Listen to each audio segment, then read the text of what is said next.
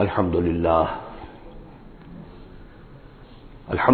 وکفی والصلاة والسلام علی عباده الذین اصطفی خصوصا علی افضلهم وخاتم النبیین محمد الامین وعلی آلہ وصحبہ اجمعین اما بعد فقد قال اللہ تبارک وتعالی کما ورد فی سورۃ الحدید اعوذ باللہ من الشیطان الرجیم بسم اللہ الرحمن الرحیم سبح للہ ما فی السماوات والارض وهو العزیز الحکیم لہ ملک السماوات والارض یحیی ویمیت وهو علی کل شیء قدیر هو الاول والآخر والظاہر والباطن وهو بكل شيء علیم صدق اللہ العظیم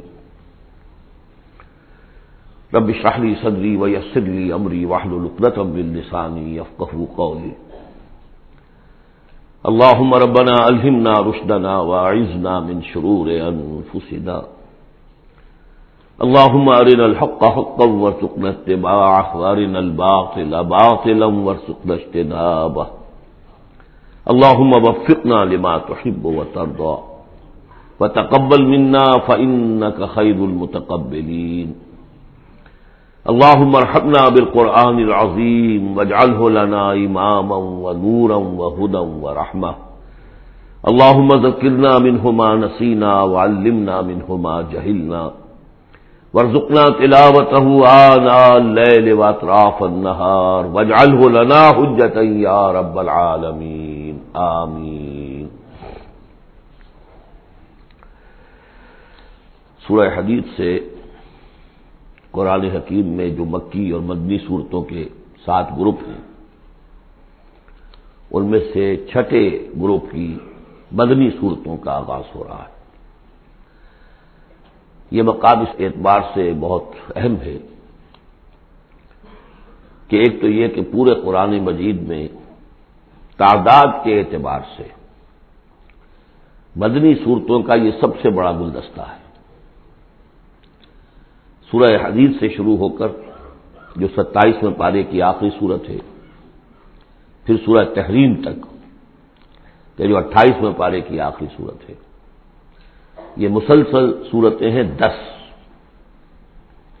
اگرچہ حجم کے اعتبار سے یہ زیادہ نہیں ہے، 1.25 پارے سے بھی کم، لیکن صورتوں کی تعداد کے اعتبار سے یہ مدنی صورتوں کا سب سے بڑا گلدستہ ہے قرآن حکیم میں۔ اس لیے کہ ذہن میں تازہ کر لیجئے، پہلے سورہ بقرہ، آل عمران، سورہ نساء، سورہ مائدہ، اگرچہ 6.25 پارے لیکن صورتیں تو 4 ہی تھیں۔ پھر سورہ انفال، سورہ توبہ 2 صورتیں، پھر سورہ نور 1 صورت، پھر سورہ احزاب 1 صورت، پھر 3 صورتیں سورہ محمد صلی اللہ علیہ وسلم، سورہ فتح اور سورہ حجرات۔ یہ 10 صورتیں۔ دوسری نمایاں بات ان کی یہ ہے کہ ان میں سے 5 صورتیں وہ ہیں جن کا آغاز ہوتا ہے سبح للہ یا یسبح للہ کے الفاظ سے۔ تسبیح کرتی ہے اللہ کی ہر شے جو آسمانوں میں ہے اور ہر شے زمین میں ہے، اور یہ تسبیح کا ذکر فعل ماضی میں بھی ہے، فعل مضارع میں بھی ہے، اور فعل مضارع عربی زبان میں حال اور مستقبل دونوں کو کور کرتا ہے۔ تو گویا کہ زمان و مکان کا پورا احاطہ ہو گیا کہ جو کچھ آسمانوں میں ہے اور جو کچھ زمین میں ہے وہ اللہ کی تسبیح بیان کر رہا ہے، ہمیشہ سے اب بھی کر رہا ہے اور ہمیشہ کرے گا۔ ان صورتوں کا ایک خصوصی پھر نام ہے، ان میں سے المسبحات، وہ صورتیں کہ جو تسبیح باری تعالیٰ کے ذکر سے شروع ہوتی ہیں۔ اس میں شامل کرتے ہیں بعض لوگ سورۃ الاعلیٰ کو بھی، سبح اسم ربک الاعلیٰ، لیکن وہاں وہ حکم کی صورت میں ہے۔ یہ مسبحات جو ہیں اس گروپ میں ان کی خصوصی شان ہے۔ تیسری بات جو کہ مضامین کے اعتبار سے ہے، بلکہ زمانہ نزول کے اعتبار سے پہلے سمجھ لیجئے۔ پہلی بات میں نے عرض کی کہ قرآن حکیم میں مدنی صورتوں کا تعداد سور کے لحاظ سے سب سے بڑا گلدستہ، ان میں سے 5 مسبحات۔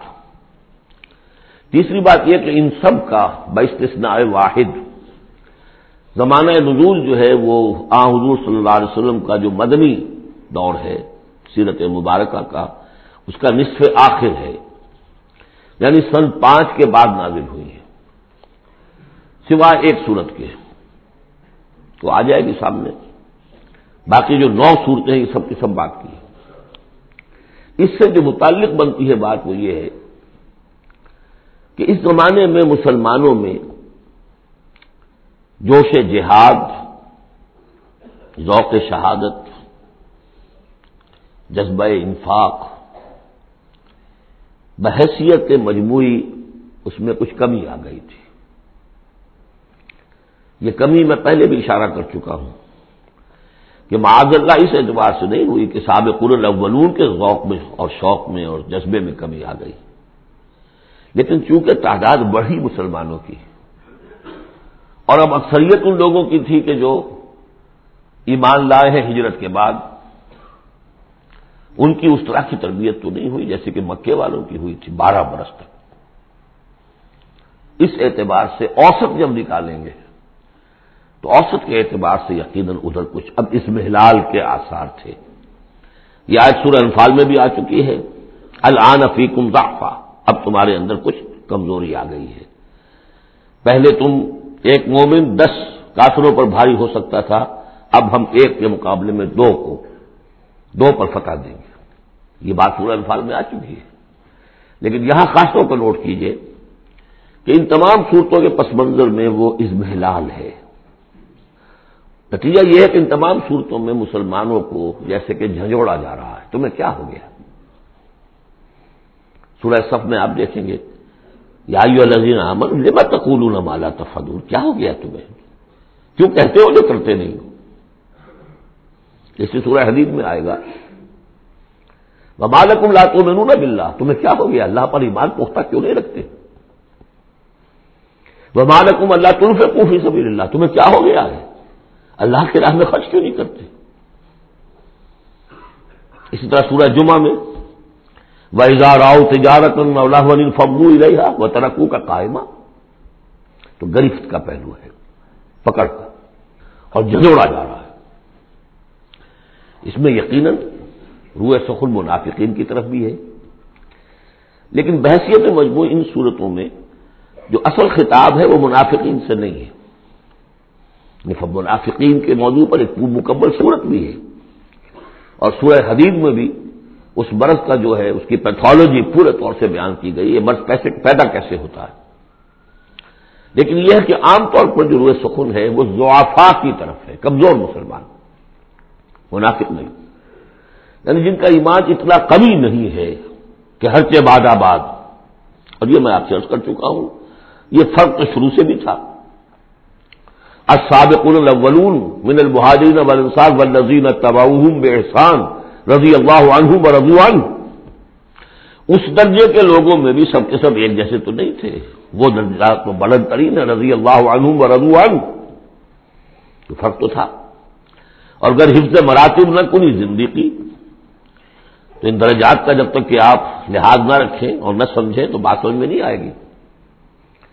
اس پہلو سے یہاں اصل خطاب جو منافقین سے نہیں ہے، یعنی یہ سورہ نساء اور سورہ توبہ اس کا جو رنگ ہے اس میں اصل خطاب منافقین سے ہے، یہاں وہ بات نہیں ہے، ضعفاء، کمزور۔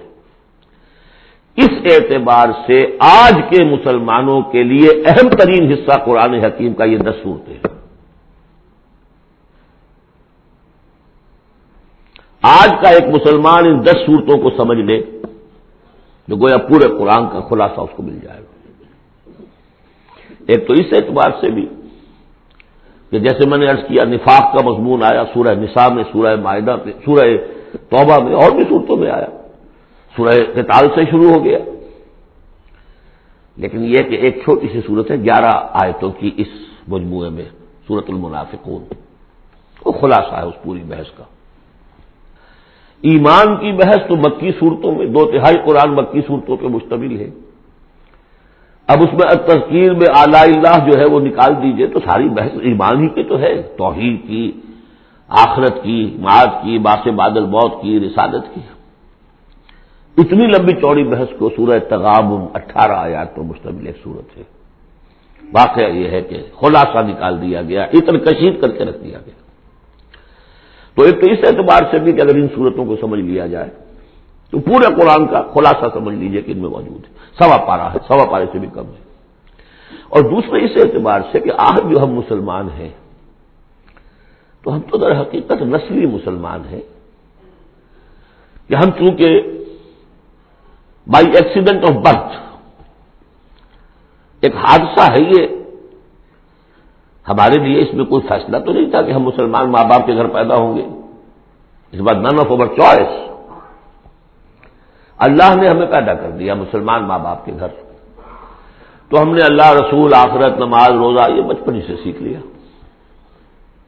لیکن وہ ایمان، قلبی یقین والا ایمان، وہ تو شاذ ہی کسی کو نصیب ہوتا ہے۔ ڈھونڈ اب اس کو چراغ رخ زیبا لے کر، لہذا ہماری عظیم اکثریت اس وقت منافق بھی نہیں ہے، ہم دھوکہ دینے کے لیے تو نہیں ایمان لائے ہم، الحمدللہ منافق اس معنی میں نہیں ہے۔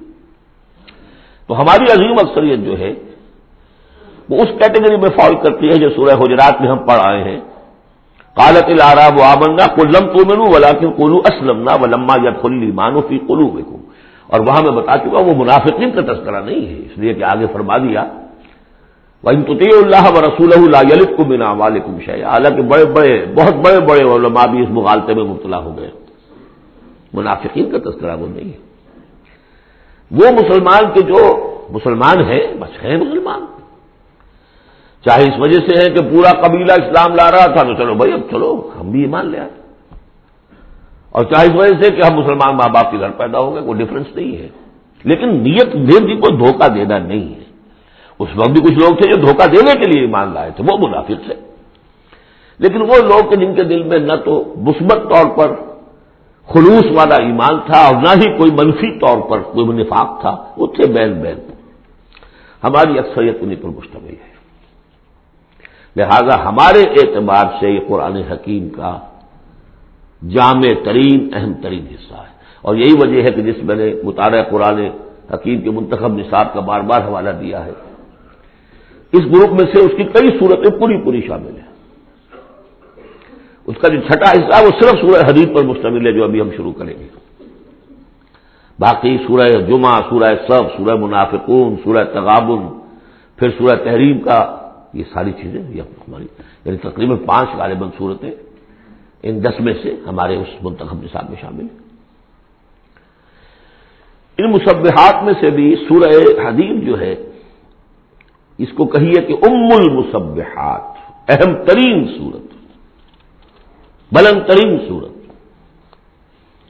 اور میں تحدیثاً للنعمہ عرض کر رہا ہوں کہ بارہا میں نے یہ کہا ہے کہ اللہ کا بہت بڑا فضل و کرم مجھ پر ہوا ہے کہ میں یہ بھی کہہ سکتا ہوں کہ اللہ نے یہ صورت مجھے عطا فرمائی ہے۔ اس پر میرا غور و فکر، سوچ بچار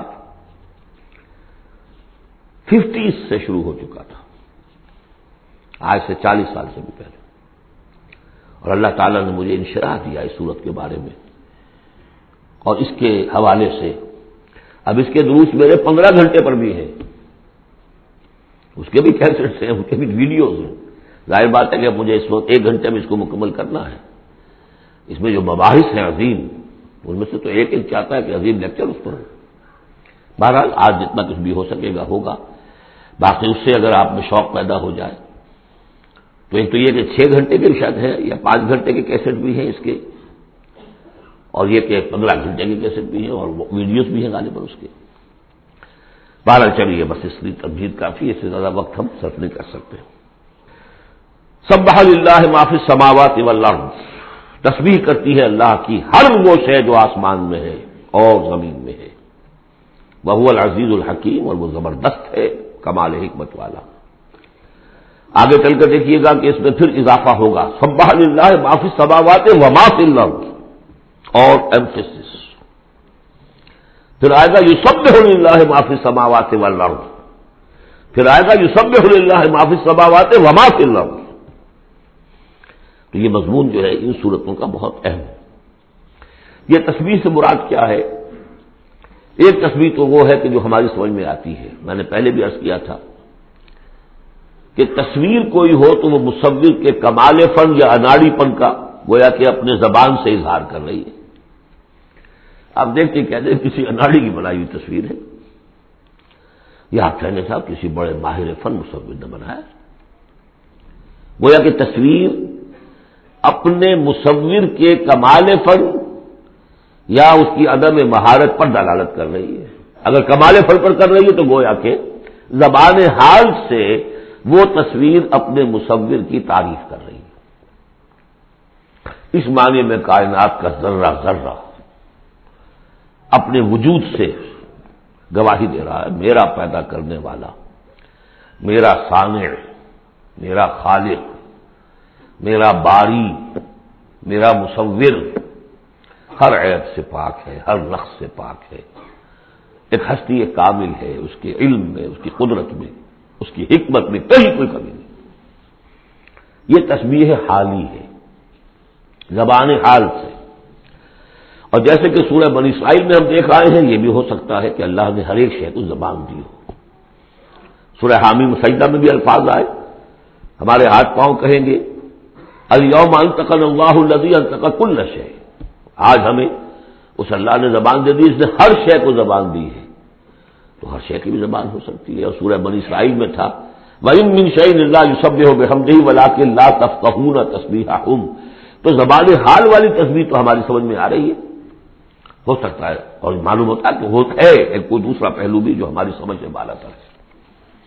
وَهُوَ الْعَزِيزُ الْحَكِيمُ. یہ دو اسماء اللہ تعالیٰ کے بار بار آئے ہیں، بہت مرتبہ آئے ہیں، اور ان صورتوں میں خاص طور پر آپ دیکھیں گے بہت تکرار ہوگی ان کی. اس کی وجہ کیا ہے کہ ایک تو یہ کہ دو اسماء جو ہیں اس اعتبار سے ان کا جوڑا جو ہے معنوی اعتبار سے بہت اہم ہے. العزیز وہ ہستی کہ جس کا اختیار مطلق ہے، لیکن ہمارا تصور یہ ہے کہ جہاں اختیار زیادہ آ جاتا ہے کرپشن آ جاتی ہے. چنانچہ پولیٹیکل سائنس کا تو ایکسیوم ہے، یہ فارمولا ہے، authority tends to corrupt and absolute authority corrupts absolutely. لہذا ساری جو کوشش ہوتی ہے دستور بنایا جاتا ہے چیکس اینڈ بیلنسز. جہاں اختیار ہے وہاں پہ کوئی چیکس اینڈ بیلنسز بھی ہونے چاہیے. اللہ پر کوئی چیک اینڈ بیلنس ہو ہی نہیں سکتا، کس کا ہوگا؟ تو وہ اختیار مطلق العزیز، اس کو بیلنس جو شے کر رہی وہ الحکیم بھی ہے، اس کی حکمت بھی کامل ہے. اس کا کوئی فعل، اس کا کوئی فیصلہ، اس کا کوئی عمل حکمت سے خالی نہیں. یہ دونوں گویا کہ ایک دوسرے کے ساتھ ہے، العزیز الحکیم. لہو ملک السماوات والارض. کیونکہ اس سورہ مبارکہ میں خاص طور پر دین ایک دین کی حیثیت سے کہ جس میں ایک نظام، پورا نظام زندگی آئے اور حکومت بھی اس کے اندر شامل ہو، اللہ کی حکومت، لہذا یہ شانیں جو ہے خاص طور پر نمایاں کی جائیں گی. لہو ملک السماوات والارض، اس کے لیے ہے آسمانوں اور زمین کی بادشاہی. یحیی و یمیت، وہی زندہ رکھتا ہے وہی مارتا ہے. وہو علی کل شیء قدیر، وہ ہر چیز پر قادر ہے. اس سورہ مبارکہ کی پہلی 6 آیات میں اللہ تعالیٰ کے اسماء و صفات کا جو ذکر ہو رہا ہے وہ پورے قرآن میں اس اعتبار سے منفرد ہے کہ بلند ترین سطح پر انتہائی جامعیت کے ساتھ فلسفے اور منطق کی بلند ترین سطح پر ہے. لیکن میرے پاس وقت نہیں ہے کہ میں تفصیل میں جا سکوں. تیسری آیت اس کی وہ ہے جس کے بارے میں نے آپ کو پہلے سنایا تھا، امام راضی کا قول کہ آ کر کھڑے ہو گئے اس مقام پر جیسے کہ خوف زدہ ہو انسان، دہشت زدہ. هو الاول والآخر والظاہر والباطن وهو بكل شيء علیم. وہی اول ہے، وہی آخر ہے، وہی ظاہر ہے، وہی باطن ہے. کیا سمجھے اس کو؟ وہی وہ ہے، پھر یہ کیا ہے؟ غالب کا بڑا پیارا شعر ہے، جبکہ تجھ میں نہیں کوئی موجود، پھر یہ ہنگامہ ہے خدا کیا ہے؟ وہی اول، وہی آخر، وہی ظاہر، وہی باطن. یہ ہے وہ مقام جس پر کہ آ کر کھڑے ہو گئے امام راضی. اعلم ان هذا المقام مقام غامض مہیب عمیق. خبردار، ہوشیار کے رہبر دم تیغست قدم رہا، ہوشیار ہو جاؤ، تلوار کی دھاک پر قدم آ گیا ہے تمہارا۔ یہ ہے وہ مسئلہ کہ جس کو ہمارے بعض صوفیہ وحدت الوجود سے تعبیر کرتے ہیں، لیکن یہ فلسفے کا مشکل ترین مسئلہ ہے۔ وحدت وجود کی ایک تعبیر وہ بھی ہے جو کفر ہے، شرک ہے، اما اس جس کے کفر اور شرک ہونے میں کسی کو اختلاف نہیں، لیکن یہ کہ یہ عام لوگوں کی سمجھ میں آنے والی بات ہے نہیں۔ میں نے امکانی حد تک سمجھایا ہے اور مجھے اطمینان ہے، اور مجھے اس کی سند حاصل ہوئی تھی پروفیسر یوسف سلیم چشتی صاحب سے۔ ایک مرتبہ انہوں نے میرا اسی صورت کا درس سنا، انہوں نے کہا کہ بھائی مجھے 50 سال ہو گئے اس وحدت وجود کو پڑھتے پڑھاتے سمجھتے سمجھاتے، لیکن تم نے اپنے ایک اس درس قرآن میں جس طرح اس کو واضح کیا میں آج تک نہیں کر سکا۔ یہ الفاظ تھے پروفیسر یوسف سلیم چشتی صاحب کے۔ بہرحال اب اس میں یوں سمجھ لیجئے یہ کائنات حادث ہے، ہم جانتے ہیں کہ حادث ہے، ہمیشہ سے تو نہیں ہے۔ پہلے کون تھا؟ اللہ تھا۔ تو کائنات کا آغاز کہاں سے ہوا؟ اللہ سے۔ پھر ہم پڑھائے ہیں کل من علیہا فان ویبقی وجہ ربک ذو الجلال والاکرام، ایک وقت آئے گا کچھ نہیں رہے گا، وجہ ربک ذو الجلال والاکرام رہ جائے گا۔ تو آخر کون ہوا؟ اللہ۔ اب یہ اول و آخر کے مابین جو ہے اس کا ظاہر بھی وہ ہے، باطن بھی وہ ہے۔ یہ بہت مشکل مسئلہ ہے، لیکن یہ کہ اس کو ایک حدیث نے عام لوگوں کے لیے آسان کر دیا ہے۔ حضور یہ دعا کرتے تھے، اے اللہ انت الاول فلیس قبلک شیء، تو وہ پہلا ہے کہ جس سے پہلے کوئی شے نہیں تھی، وانت الآخر فلیس بعدک شیء، تو وہ آخر ہے کہ تیرے بعد کچھ نہیں، وانت الظاہر فلیس فوقک شیء، تو اس سے اوپر کوئی شے نہیں، وانت الباطن فلیس دونک شیء۔ بہرحال اس کو اسی حد تک اس وقت رکھیے، جن کو زیادہ شوق ہو جائے وہ پھر میرے وہ تفصیلی کیسز کی طرف رجوع کریں۔ هو الاول والآخر والظاہر والباطن وهو بكل شيء علیم، وہ ہر چیز کا علم رکھتا ہے۔ اب تو واضح ہو گیا ہے ہی وہ۔ اس سے پہلے ہم پڑھا تھے نحن اقرب الیہ من حبل الورید، تو اس حوالے سے تو یہ دو صفات اللہ کی خاص طور پر آپ دیکھیں گے قرآن میں، علی کل شیء قدیر بکل شیء علیم، دو چیزیں آئیں گی خاص طور پر، ہر چیز کا علم رکھنے والا، ہر چیز پر قادر۔ هو الذی خلق السماوات والارض فی ستۃ ایام، وہی ہے جس نے بنائے آسمان اور زمین 6 دنوں میں، ثم استوى علی العرش، پھر متمکن ہوا تخت حکومت پر، عرش پر۔ یعلم ما یلج فی الارض، یہ پہلے بھی آیت آ چکی ہے سورہ فاطر میں غالباً یا سورہ سبا میں۔ وہ جانتا ہے جو کچھ کے داخل ہوتا ہے زمین میں، وما یخرج منہا، جو کچھ نکلتا ہے اس سے، وما ینزل من السماء، اور جو کچھ اترتا ہے آسمان سے، وما یعرج فیہا، اور جو چڑھتا ہے اس میں، وہو معکم، ویسے پانی بھی اترتا ہے، بخارات بھی چڑھتے ہیں، فرشتے اترتے ہیں احکام خداوندی لے کر اور پھر وہ چڑھتے ہیں، یا تو انسانوں کی جانیں لے کر بھی چڑھ رہے ہوتے ہیں، یا یہ کہ جو بھی یہاں پر ہو رہا ہے اس کی رپورٹس لے کر چڑھتے ہیں۔ زمین کے اندر پانی جذب ہوتا ہے، بیج داخل ہوتا ہے، نکلتا ہے پودا، ان تمام چیزوں کا احاطہ کیا۔ وَهُوَ مَعَكُمْ أَيْنَمَا كُنتُمْ، تم جہاں کہیں بھی ہوتے ہو وہ تمہارے ساتھ ہوتا ہے۔ وَاللَّهُ بِمَا تَعْمَلُونَ بَصِيرٌ، اللہ تعالیٰ جو کچھ تم کر رہے ہو اسے دیکھ رہا ہے، خود چشمدید گواہ ہے۔ پھر دیکھیے لہو ملک السماوات والارض، توحید کا یہ تقاضا کہ بادشاہی اسی کی ہو، ایک عقیدے کی توحید ہے بس، کہ بادشاہی اسی کی ہو، لہو ملک السماوات، آسمان اور زمین کی بادشاہی اسی کی ہے۔ وَإِلَى اللَّهِ تُرْجَعُ الْأُمُورُ، اب تمام معاملات اسی کی طرف لوٹا دیے جائیں گے۔ یولج اللیل فی النہار ویولج النہار فی اللیل، وہ پرو لاتا ہے رات کو دن میں اور پرو لاتا ہے دن کو رات میں، یہ مضمون بھی کئی مرتبہ آ چکا ہے۔ وَهُوَ عَلِيمٌ بِذَاتِ الصُّدُورِ، علم کو دیکھیے کتنی مرتبہ دہرایا ہے، بِكُلِّ شَيْءٍ عَلِيمٌ، يَعْلَمُ مَا يَلِجُ فِي الْأَرْضِ وَمَا يَخْرُجُ مِنْهَا وَمَا يَنزِلُ مِنَ السَّمَاءِ وَمَا يَعْرُجُ فِيهَا، اور یہاں هُوَ عَلِيمٌ بِذَاتِ الصُّدُورِ، سینوں کے اندر جو کچھ ہے اس کو بھی جانتا ہے۔ یہ 6 آیات ہیں، یہ پہلا حصہ ہے سورۃ مبارکہ کا، اور یہ شاندار تمہید بنی آگاہ ہو جاؤ کس کا کلام پڑھ رہے ہو، کس سے ہم کلام ہو، ہوشدار کہ رہ بردب تیغست قدم را۔ اب دیکھیے دو آیتوں میں اللہ تعالی کے، بلکہ ایک آیت میں جو تقاضا ہے، یہ تو اللہ ہے، ایسا ہے، اسی کی بادشاہی ہے، وہ سب جانتا ہے، وہ ہر چیز پر قدیر ہے، یہ سب کیا ہے؟ نیریٹو ہے، اور یہ ہے توحید فی العقیدہ۔ اس کا تقاضا کیا ہے؟ آمنوا باللہ ورسولہ وانفقوا مما جعلکم مستخلفین فیہ فالذین آمنوا منکم وانفقوا لہم اجر کبیر۔ دو لفظوں میں تقاضا آیا، ایمان لاؤ اللہ پر اور اس کے رسول پر، اور خرچ کر دو ان سب میں سے جس میں اس نے تمہیں خلافت عطا کی ہے۔ سب سے پہلی خلافت تمہیں عطا کی اس جسم میں، اسے اللہ کے لیے لگاؤ۔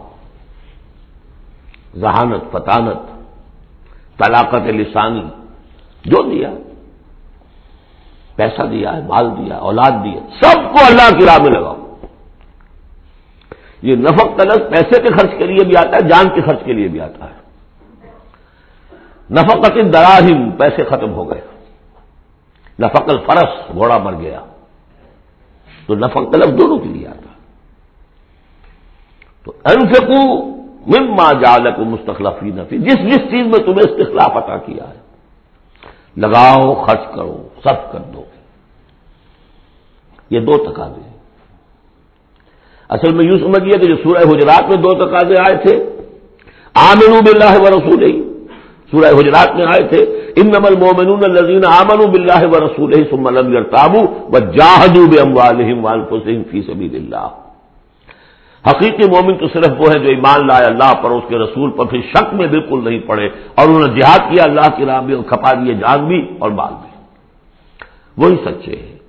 یہاں پر دو ہیں، ان میں دونوں میں ایک ہے تو مشترک ہو گئی، آمنوا باللہ ورسولہ، ایمان لاؤ اللہ پر، اس کے رسول پر، جیسے کہ ایمان کا حق ہے۔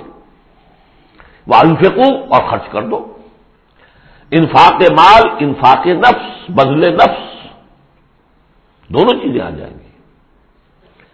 مما جعلکم مستخلفین فیہ، اب اگر یہ دو کام کر دو تو تمہارے وعدے نیارے ہیں، تم کامیاب ہو۔ فالذین آمنوا منکم وانفقوا لہم اجر کبیر، تو جو تم میں سے یہ دو تقاضے پورے کر دیں، ایمان لائیں جیسے کہ ایمان کا حق ہے، یقین والا ایمان، اور انفاق کر دیں، خرچ کر دیں، لگا دیں، کھپا دیں، اپنے آپ کو بھی اور اپنی تمام جو بھی کچھ اپنی ملکیت ہے، جو اوساد و سامان ہے، لہم اجر کبیر۔ اب دیکھیے نظم دیکھیے، اب دو دو آیتوں میں وہ ڈانٹ کا، ڈپٹ کا، زجر کا معاملہ ہو رہا ہے۔ وَمَا لَكُمْ لَا تُؤْمِنُونَ بِاللَّهِ، تمہیں کیا ہو گیا ہے، کیوں نہیں ایمان رکھتے اللہ پر؟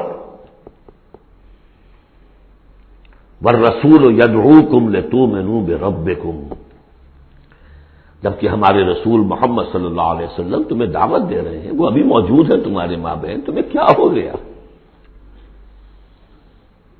وہ تمہیں دعوت دے رہے ہیں کہ تم ایمان رکھو اپنے رب پر۔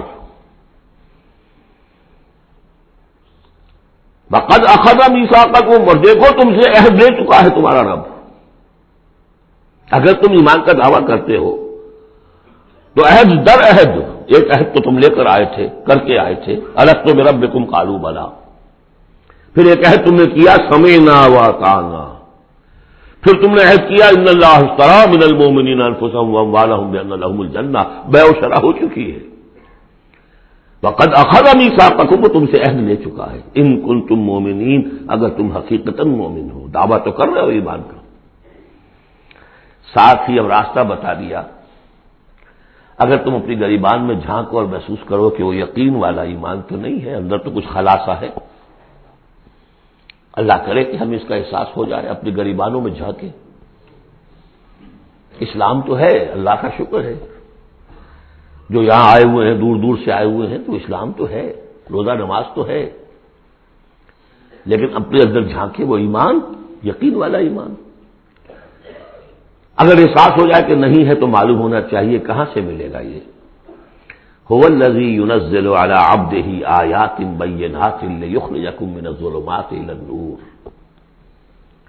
وہی تو ہے جو اپنے رب اپنے بندے پر صلی اللہ علیہ وسلم یہ آیات بینات نازل کر رہا ہے تاکہ نکالے تمہیں اندھیروں سے روشنی کی طرف۔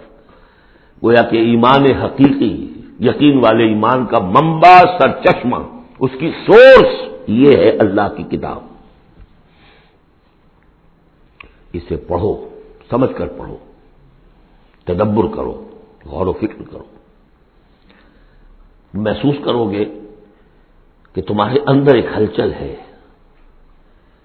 تمہاری فطرت کے تار یہ قرآن چھیڑے گا انہیں، نغمے بیتاب ہے تاروں سے نکلنے کے لیے، ایک ذرا چھیڑ تو دے زخمہ مضراب حیات، اور اس سے خود تمہارے اندر سے ابھر کر ایمان اندر سے ابھرے گا، تمہارے اندر ہے، سویا ہوا ہے، تمہاری روح میں ہے، ڈورمنٹ ہے، صرف ایکٹیویٹ کرنے کی بات ہے، اور یہ آیات قرآنیہ انہیں ایکٹیویٹ کرتی ہیں۔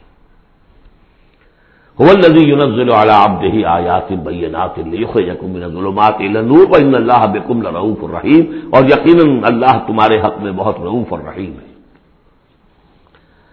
اب آپ نے دیکھ لیا سورس جو ہے اس ایمان کا وہ کیا ہے، قرآن۔ سورہ شورى میں ہم دیکھ آئے ہیں خود حضور کو کہاں سے ملا،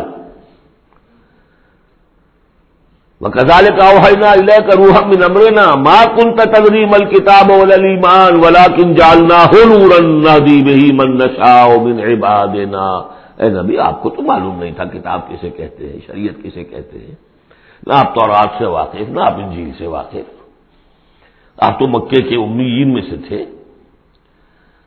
ایمان کسے کہتے ہیں، وَلَكِنْ جَعَلْنَاهُ، اس قرآن کو ہم نے نور بنا کر آپ پر اتارا ہے، وہ ایمان جو ہے اب آپ کا باطن اس سے جگمگا اٹھا ہے، اب آپ جو ہے گویا کہ اب روشنی کا مینار ہے، اب آپ ہدایت دیں گے سیدھے راستے کی طرف۔ اسی کو مولانا ظفر علی خان نے کہا ہے بہت خوبصورتی لیکن بہت سادگی سے، وہ جنس نہیں ایمان جسے لے آئیں دکانیں فلسفہ سے، ڈھونڈے سے ملے گی عاقل کو یہ قرآن کے سپاہ۔ اچھا ایک بات تو ہو گئی کہ تم ایمان کیوں نہیں تمہارا پختہ کیوں نہیں ہے، یہ دل میں یقین ایمان کیوں لیے پھر رہے ہو، یہ شکوک و شبہات کے کانٹے جس میں چبھے ہوئے ہیں اس ایمان کے ساتھ گزارا کیوں کر رہے ہو؟ اگر اس میں کمی ہے تو پہلے اس کمی کو پورا کرو، چھوڑ دو دھندے، کچھ دن نکال لو، ایک سال نکال لو اپنی زندگی میں سے کہ کم سے کم اتنی عربی سیکھ لیں کہ یہ قرآن ہمارے دلوں کے تاروں کو چھیڑ سکے۔ وہ اسی وقت ہوگا تیرے ضمیر پہ جب تک نہ ہو نزول کتاب، گرہ کشا ہے درازی نہ صاحب کشاف۔ انسپریشن قرآن سے ترجمے سے نہیں مل سکتی، ناممکن ہے۔ مفہوم سمجھ لیں گے، دماغ میں کچھ چیزیں آ جائیں گی، لیکن وہ جو قلب کو متحرک کرنا ہے، اس کو انسپائر کرنا ہے، وہ اسی وقت ہوگا۔ اب دوسری ڈانٹ، وَمَا لَكُمْ أَلَّا تُنْفِقُوا فِي سَبِيلِ اللَّهِ، تمہیں کیا ہو گیا خرچ کیوں نہیں کرتے اللہ کی راہ میں؟ وَلِلَّهِ مِيرَاثُ السَّمَاوَاتِ وَالْأَرْضِ، آسمان اور زمین کی ساری وراثت تو بالآخر اللہ ہی کے لیے رہ جائے گی، تمہارے پاس رہ جائیں گے یہ محل،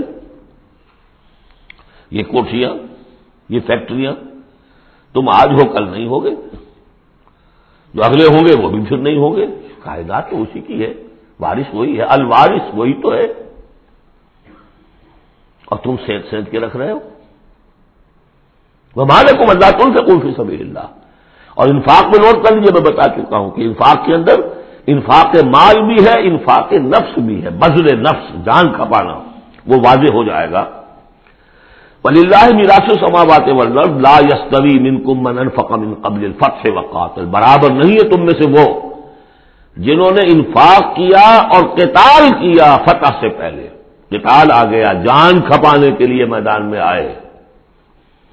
انفاق جو کہا تھا آیت نمبر 7 میں، وہ صرف مال کا نہیں، جان کا بھی ہے، اور انفاق کا جان جو ہے اس کا سب سے بڑا موقع کیا ہے؟ جنگ، جہاں آپ نقد جان ہتھیلی پر رکھ کر حاضر ہوتے، وہ تو اگر جان بچ جائے تو گویا کہ بونس ہے، ورنہ جو جاتا ہے جنگ میں وہ پورا رسک لے کر جاتا ہے۔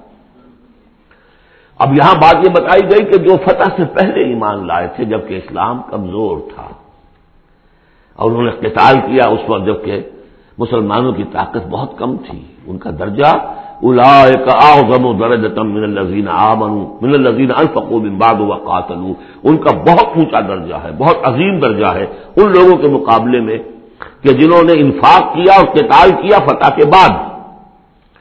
وَكُلًّا وَعَدَ اللَّهُ الْحُسْنَىٰ، اب فتح کے بعد سے صاف ظاہر ہو رہا ہے کہ یہ سورت کم سے کم سن 6 کے بعد نازل ہوئی ہے، اس لیے کہ فتح تو پہلی جو ہے وہ سن 6 میں صلح حدیبیہ کی شکل میں حاصل ہوئی ہے، اِنَّا فَتَحْنَا لَكَ فَتْحًا مُبِينًا، اور پھر جو ظاہری فتح تھی وہ تو فتح مکہ ہے، وہ سن 8 میں ہے۔ یہاں فرمایا جا رہا ہے جن لوگوں نے قتال کیا اور انفاق کیا فتح سے پہلے ان کا درجہ بہت بلند ہے ان سے جنہوں نے انفاق کیا اور قتال کیا بعد میں، اگرچہ کُلًّا وعد اللہ الحسنیٰ، سب سے اللہ کا وعدہ ہے بہت اچھا، واللہ بما تعملون خبیر، اور جو کچھ تم کر رہے ہو اللہ اس سے باخبر ہے۔ اب آئی پکار، اس کو اب کھلے دل سے بیدار دل سے سنیے۔ میرا خالق آپ کا خالق، میرا مالک آپ کا مالک، اس کائنات کا مالک، من ذا الذی یقرض اللہ قرضا حسنا، کون ہے وہ جو اللہ کو قرض حسنا دے؟ ہے ہمت دینے کی؟ من ذا الذی یقرض اللہ قرضا حسنا فیضاعفہ لہ، اللہ اس کے لیے اسے دگنا بھی کرتا رہے گا، وَلَهُ أَجْرٌ عَظِيمٌ، اور ان کے لیے بہت بڑا اجر بھی ہوگا۔ لگاؤ اپنی مال اللہ کے راہ میں لگاؤ اور کھپاؤ، اپنی جانیں اللہ کی راہ میں لگاؤ اور کھپاؤ، اور جان لیجیے کہ جان کا کھپنا اور مال کا کھپنا ایک یہ کہ شہادت یا موت سے پہلے تو برابر چیز ہے۔ آپ اپنی جان کی قوت، صلاحیت، ذہانت، فطانت یہ خرچ کرتے تو مال کماتے ہیں نا، اور مال آپ کے پاس ہو تو آپ جس کو چاہیں امپلائے کر لیں، ذہانت، صلاحیت، فطانت سب آپ خرید سکتے ہیں پیسے سے۔ تو اگر کسی نے وقت لگایا ہے تو مال لگایا ہے، ٹائم از منی، اپنی جان کما رہا ہے تو وہ مال لگا رہا ہے، اس لیے کہ اسی جان کو کما کر وہ مال کما سکتا تھا۔ اس لیے انفاق جان، انفاق ہے مال، یہ ایک شے۔ یوم تری المؤمنین، اب جو نقشہ کھینچا جا رہا ہے یہ ہے وہ نقشہ جس کو ہمارے ہاں کہا جاتا ہے پل صراط۔ کوئی ایسا مرحلہ آنا ہے جہاں کفار کا تو معاملہ علیحدہ ہو چکا، کوئی بڑی چھلنی لگی تھی، کفار تو نکل چکے، اب جو دنیا میں مسلمان سمجھے جاتے تھے وہ آگے آئے ہیں۔ آپ کو معلوم ہے جہاں کرشرز لگے ہوتے ہیں، پتھروں کو توڑ کے بجری بناتے ہیں تو اس میں مختلف سوراخوں کی وہ چھلنیاں لگی ہوتی ہیں، پہلے 1 انچ سے زیادہ کا پتھر جو ہے وہ علیحدہ ہو جائے گا، پھر ½ انچ والا علیحدہ ہو جائے گا، پھر 1/4 انچ والا علیحدہ ہو جائے گا، وغیرہ وغیرہ۔ تو وہاں پر بھی کوئی مستقل کچھ چھلنیاں، ایک چھلنی لگ چکی، کافر تو گئے، اب رہ گئے مسلمان۔ ان میں ذرا چھانٹی کرنی ہے کہ ان میں صاحب ایمان کون ہے اور منافق کون ہے۔ اس کے لیے پل صراط کوئی جگہ ہے جہاں سے گزرنا ہوگا، گھٹ اندھیرا ہوگا اور اس کے نیچے ہوگی جہنم، گھٹ اندھیرا، اور جن کے پاس ایمان تھا دنیا میں انہیں روشنی مل جائے گی، یہاں ان کے قلب سے روشنی نکل رہی ہوگی۔ اعمال صالحہ کیے تھے داہنے ہاتھ سے تو یہاں پہ ان کا نور ہوگا، وہ اپنی اس روشنی میں راستہ پار کر کے جنت میں پہنچ جائے گی۔ اور جن کے پاس یہ روشنی نہیں تھی، چاہے وہ مسلمانوں میں شریک تھے، چاہے مسلمانوں کے قائد ہوں، بہت بڑے قائد ہوں، لیکن اگر وہ نور ایمان سے محروم تھے اور اعمال صالحہ کی کوئی پونجی نہیں تھی، انہیں روشنی نہیں ملے گی، وہ ٹھوکریں کھاتے ہوئے گریں گے اور جہنم میں جائیں گے۔ یہ ہے نقشہ، یہ نقشہ یہاں پر تفصیل سے کھینچا گیا ہے، پھر دوبارہ آخری جو سورت ہے سورہ تحریم اس میں پھر اس کا تذکرہ آئے گا۔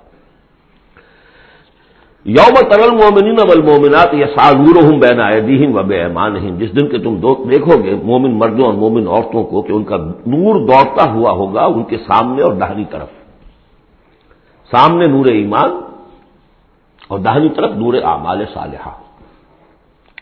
بشراکم الیوم جنات تجری من تحتها الانہار خالدین فیہا، ان سے کہا جائے گا آج تمہارے لیے بشارت ہے ان جنتوں کی جن کے نیچے نہریں بہہ رہی ہیں اور تم رہو گے اس میں ہمیشہ ہمیشہ، ذالک هو الفوز العظیم، یقیناً یہی بہت بڑی کامیابی ہے۔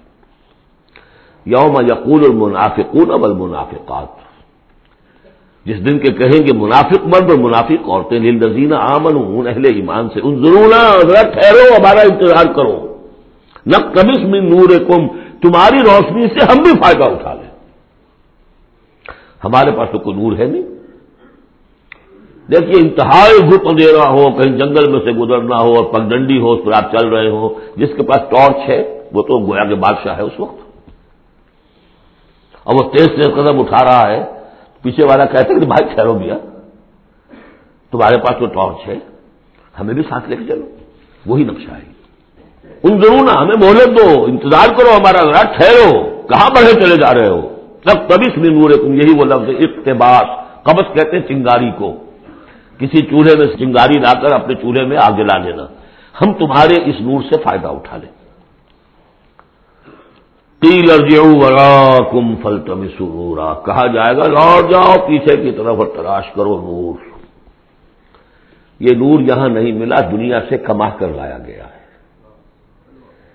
یہاں قیلا کہا گیا، قالو نہیں کہا گیا۔ اہل ایمان کی شرافت اور مروت سے یہ بعید ہے کہ وہ یہ جواب دے، کوئی کہنے والا ہوگا اللہ کا فرشتہ، قیلا کہا جائے گا، قیلا جو لوٹ جاؤ پیچھے کی طرف، فالتمسوا نورا، اگر ہو سکتا ہے جاؤ دوبارہ دنیا کے اندر، وہاں جا کر ایمان اور عمل صالح کی کمائی کر کے لاؤ تو یہ نور ہوگا۔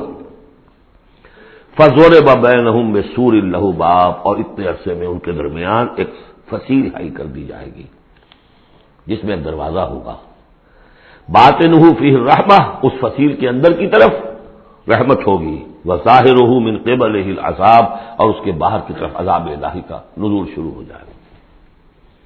یہ چھلنی ہے جو اہل ایمان اور منافقین کے درمیان لگائی جائے گی۔ اب اس اعتبار سے اگلی دو آیتیں جو ہے قرآن مجید کا اہم ترین مقام ہے کہ یہ پیتھولوجی کیسے ڈیولپ ہوتی ہے، نفاق کیسے آتا ہے۔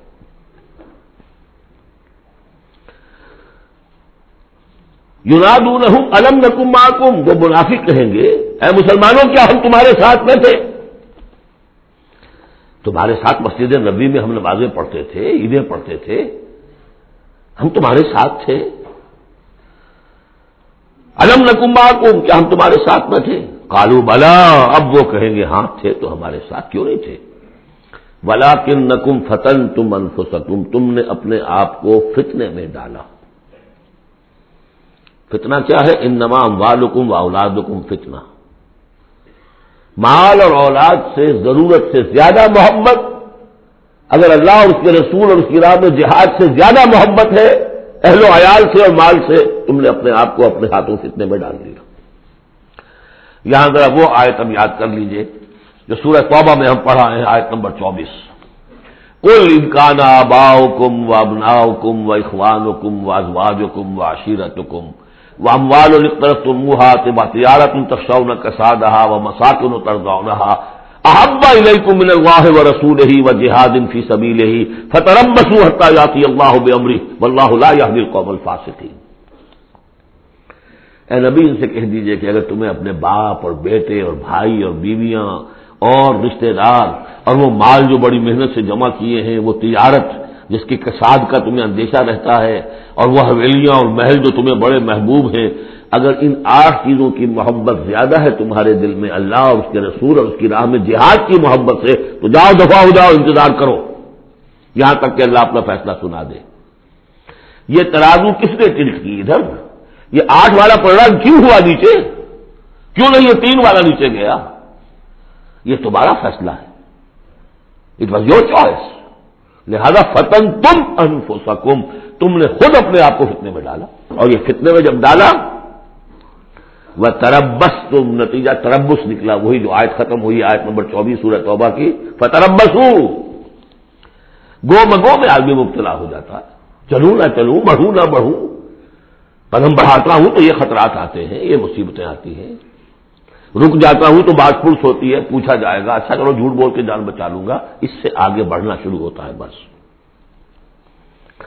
وَلَٰكِنَّكُمْ فَتَنْتُمْ أَنفُسَكُمْ وَتَرَبَّصْتُمْ وَارْتَبْتُمْ، اور پھر ایک مرحلہ آتا ہے کہ وہ ایمان کی تھوڑی بہت پونجی جو تھی اس میں ریب اور شکوک و شبہات کے کانٹے چڑھنے شروع ہو جاتے ہیں. کیا پتہ ہوگی بھی کہ نہیں آخرت. یہ دنیا نقد ہے، اس کی لذت نقد، اس کی کلفت نقد، اس کا عیش نقد، اس کی تکلیف نقد. پتہ نہیں دنیا ہوگی بھی کہ نہیں، آخرت ہوگی کہ نہیں ہوگی. پھر شکوک و شبہات آئیں گے. آخری بات وغرتکم الامانی، پھر تمہیں دھوکہ دیا مزید تمہاری خواہشات نے. اللہ بڑا بخشنے والا ہے، اللہ پالن ہار ہے، اللہ بخشن ہار ہے، ہم کچھ بھی کریں آخر تیرے محبوب کی امت میں ہے. We are the chosen people of the Lord. غرتکم الامانی، کبھی خیال ہوتا بھی ہے تو یہ تھپکیاں دے دے کر یہ امانی جو ہے یہ سلا دیتی ہے.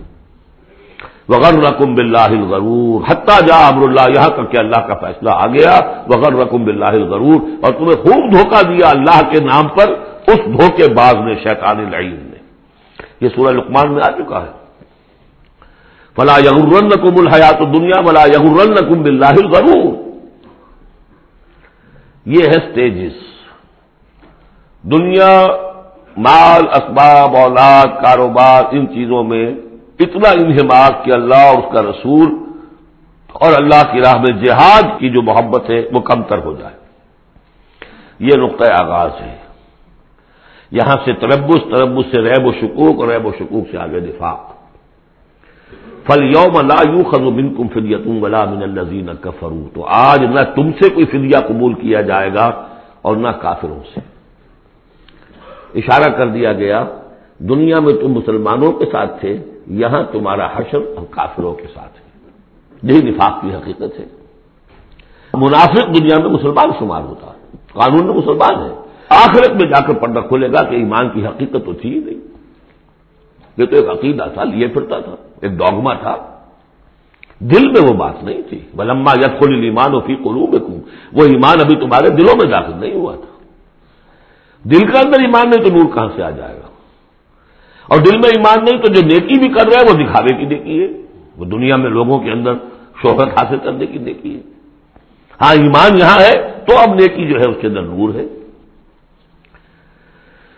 فَالْيَوْمَ لَا يُؤْخَذُ مِنْكُمْ فِدْيَةٌ وَلَا مِنَ الَّذِينَ كَفَرُوا مَأْوَاكُمُ النَّارُ وَهِيَ مَوْلَاكُمْ وَبِئْسَ الْمَصِيرُ. اب تو تمہارا ٹھکانہ تو آگ ہی ہے اور وہ بہت برا ٹھکانہ ہے. وہی تمہاری مولا ہے، غم خار ہے، دم ساز ہے.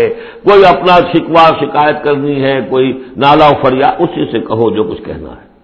بئس المصیر، اور وہ بہت برا ٹھکانہ ہے. اب یہ سب کچھ اگر آپ نے سن لیا تو اب یہ آپ سے ایک اور سوال اللہ تعالیٰ کر رہے ہیں. الم یعن للذین آمنوا ان تخشع قلوبہم لذکر اللہ وما نزل من الحق، کیا وقت آ نہیں گیا اہل ایمان کے لیے کہ ان کے دل جھک جائیں اللہ کی یاد میں اور اس کے سامنے کے جو حق میں سے نازل ہو چکا ہے. یاد ہے اس قرآن کے بارے میں سورہ بنی اسرائیل میں کیا پڑھا تھا؟ وَبِالْحَقِّ أَنزَلْنَاهُ وَبِالْحَقِّ نَزَلَ، ہم نے اس کو نازل کیا حق کے ساتھ اور یہ نازل ہوا ہے حق کے ساتھ. تاخیر، تعویق، یہ کر لوں وہ کر لوں، اس کے بعد بچیوں کے ہاتھ پیلے کرنے ہیں. ابھی ذرا بچوں کی تعلیم کا مسئلہ ہے. تعلیم کیا؟ دنیا کی تعلیم، میری تعلیم دنیا کی. خود ساری عمر گزار دی ہے جن کوچوں کی سیر کرتے ہوئے انہی کوچوں میں داخل کر رہے ہیں اپنی اولاد کو. اور ایسے ایسے لوگ بھی ہیں، ایسے ایسے ناسمجھ لوگ، کچی عمر میں برطانیہ بھیج دیا، امریکہ بھیج دیا، اور پھر روتے ہوئے آتے ہیں بچہ بگڑ گیا، بچے نے یہ کر دیا، بچہ وہ ہو گیا. یہ تو حال ہے. الم یعن للذین آمنوا ان تخشع قلوبہم لذکر اللہ وما نزل من الحق، کیا وقت آ نہیں گیا؟ کس کے منتظر ہو؟ اہل ایمان کے دل جھک جائیں اللہ کی یاد میں اور اس قرآن کے سامنے. ولا یکونوا کالذین اوتوا الکتاب من قبل، نہ ہو جائیں ان لوگوں کے مانند جنہیں کتاب دی گئی تھی پہلے. فطال علیہم الامد، تو جب ان پر ایک طویل مدت گزر گئی، فقست قلوبہم، تو ان کے دل سخت ہو گئے. یاد ہے سورہ بقرہ کی آیت؟ ثم قست قلوبکم فہی کالحجارۃ او اشد قسوۃ، پتھروں کی طرح سخت، اس سے بھی زیادہ سخت. وکثیر منہم فاسقون، اور ان کی اکثریت فاسقوں پر، فاجروں پر مشتمل ہے۔ دیکھ لو ایک راستہ وہ ہے، اب بھی نہ مڑو گے، اب بھی نہ توبہ کرو گے، اب بھی نہ باز آؤ گے، تو پھر دیکھ لو نشان عبرت کے طور پر وہ موجود ہے قوم۔ ثم قست قلوبکم فہی کالحجارۃ او اشد قسوہ۔ اعلموا، اب ساتھ ہی جہاں یہ ذرا ڈانٹ ڈپٹ کا انداز ہے، ہمت افزائی بھی، گھبراؤ نہیں۔ اگر تم یہ محسوس کرتے ہو کہ دل کی زمین، دل کی کھیتی ایمان کے اعتبار سے بنجر ہے، کچھ نہیں اس میں، تب بھی گھبراؤ نہیں، مایوس نہ ہو۔ اعلموا ان اللہ یحیی الارض بعد موتہا، جان لو اللہ کہا زندہ کر دیتا ہے زمین کو اس کے مرنے کے بعد۔ زمین دیکھتے ہو بے آب و گیا بڑی ہوتی ہے، بنجر، بارش برستی ہے تو وہ زندہ ہو جاتی ہے۔ اللہ تمہارے دلوں کی کھیتی کو بھی اثر نو، ایمان کی فصل بخش سکتا ہے، مایوس نہ ہو۔ اعلموا ان اللہ یحیی الارض بعد موتہا قد بینا لکم الآیات لعلکم تعقلون، ہم نے تو تمہارے لیے اپنی آیات خوب واضح کر دی ہیں تاکہ تم عقل سے کام لو۔ یعنی ہمت نہ ہارو، کوشش کرو۔ کھیتیاں دوبارہ اس کے اندر فصل آ جایا کرتی ہے، بارش برستی ہے، ہاں لیکن کھیتی کے اندر کچھ ہل چلانا پڑتا ہے، بیج ڈالنا پڑتا ہے، مشقت کرنی پڑتی ہے۔ تو یہاں بھی تمہیں ایک حل چلانا ہوگا، وہ حل چلانا کیا ہے؟ یہ مال کی محبت ہے کہ جو اس زمین کے اندر جس نے کہ بنجر بنا دیا ہے اس کو، حل چلاؤ، مال کی محبت نکالو۔ ان المصدقین والمصدقات واقرضوا اللہ قرضا حسنا یضاعف لهم ولهم اجر کبیر، یقیناً صدقہ دینے والے مرد اور صدقہ دینے والی عورتیں، اور جو اللہ کو قرض حسنا دیں، یہ میں بتا چکا ہوں سورہ بقرہ میں جب ہم پڑھ رہے تھے 2 رکوع، کہ اللہ کے لیے، دین کے لیے، اللہ کی رضا جوئی کے لیے خرچ کرنے کی 2 مدیں ہیں۔ ایک انسانوں میں سے غربا، مساکین، یتیموں، بیواؤں، بیماروں، مسافروں اور مقروضوں کے لیے خرچ کرنا، وہ صدقہ ہے۔ اس لیے زکوٰۃ کو بھی کہا صدقات، انما الصدقات للفقراء والمساکین۔ ایک اللہ کے دین کے لیے، اس کی دین کی نشر و اشاعت ہے، اس کے پیغام کو پھیلانا ہے، اس کی تعلیم ہے، پھر اس دین کو غالب کرنے کی جد و جہد ہے، اس کے لیے ساز و سامان چاہیے، اس کے لیے مسائل چاہیے۔ تو ایک ہے صدقہ، ایک ہے اللہ کے ذمہ قرض حسنہ۔ کیوں؟ اس لیے کہ اللہ کے دین کو غالب کرنا ہے، لہذا اس کی جد و جہد میں جو مال خرچ ہو رہا ہے اللہ اسے اپنے ذمہ قرض حسنہ کہتا ہے۔ یہ حل چلانا پڑے گا، مال کی محبت اس سے نکلے گی۔ صدقہ دو گے، اللہ کو قرض حسنہ دو گے، تو یہ جو اس نے بریک لگی ہوئی ہے، جیسے گاڑی کو بریک لگی ہوئی ہے اور آپ جو ہے ایکسلریٹر کو دبا رہے ہیں تو وہ تو راکنگ کرے گی، وہیں کی وہیں کھڑی رہ جائے گی، چلے گی تو نہیں، کیسے چلے؟ بریک لگی ہوئی ہے۔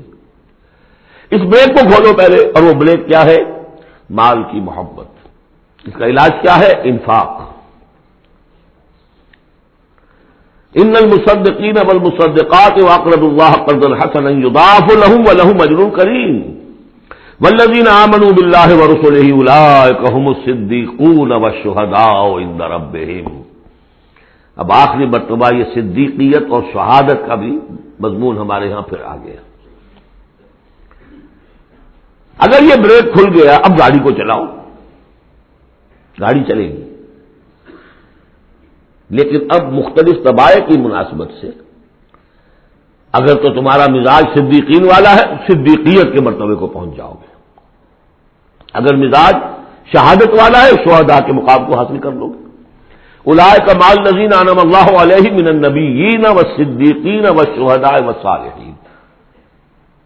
بریک لگی ہوئی ہے تو کچھ نہیں ہوگا، مال کی بریک کھولو، گاڑی چلاؤ۔ جو یہ کر لیں گے والذین آمنوا باللہ ورسولہ، اب ایمان اور اللہ پر اور اس کے رسول پر ایمان کا، اب یہ ایکسیلریٹر دباؤ گے تو نتیجہ کیا نکلے گا؟ اولئک هم الصدیقون والشہداء عند ربهم، انہی میں سے صدیق ہوں گے، انہی میں سے شہداء ہوں گے ان کے رب کے پاس، لہم اجرہم ونورہم، ان کے لیے ہوں گے ان کا اجر اور ان کا نور۔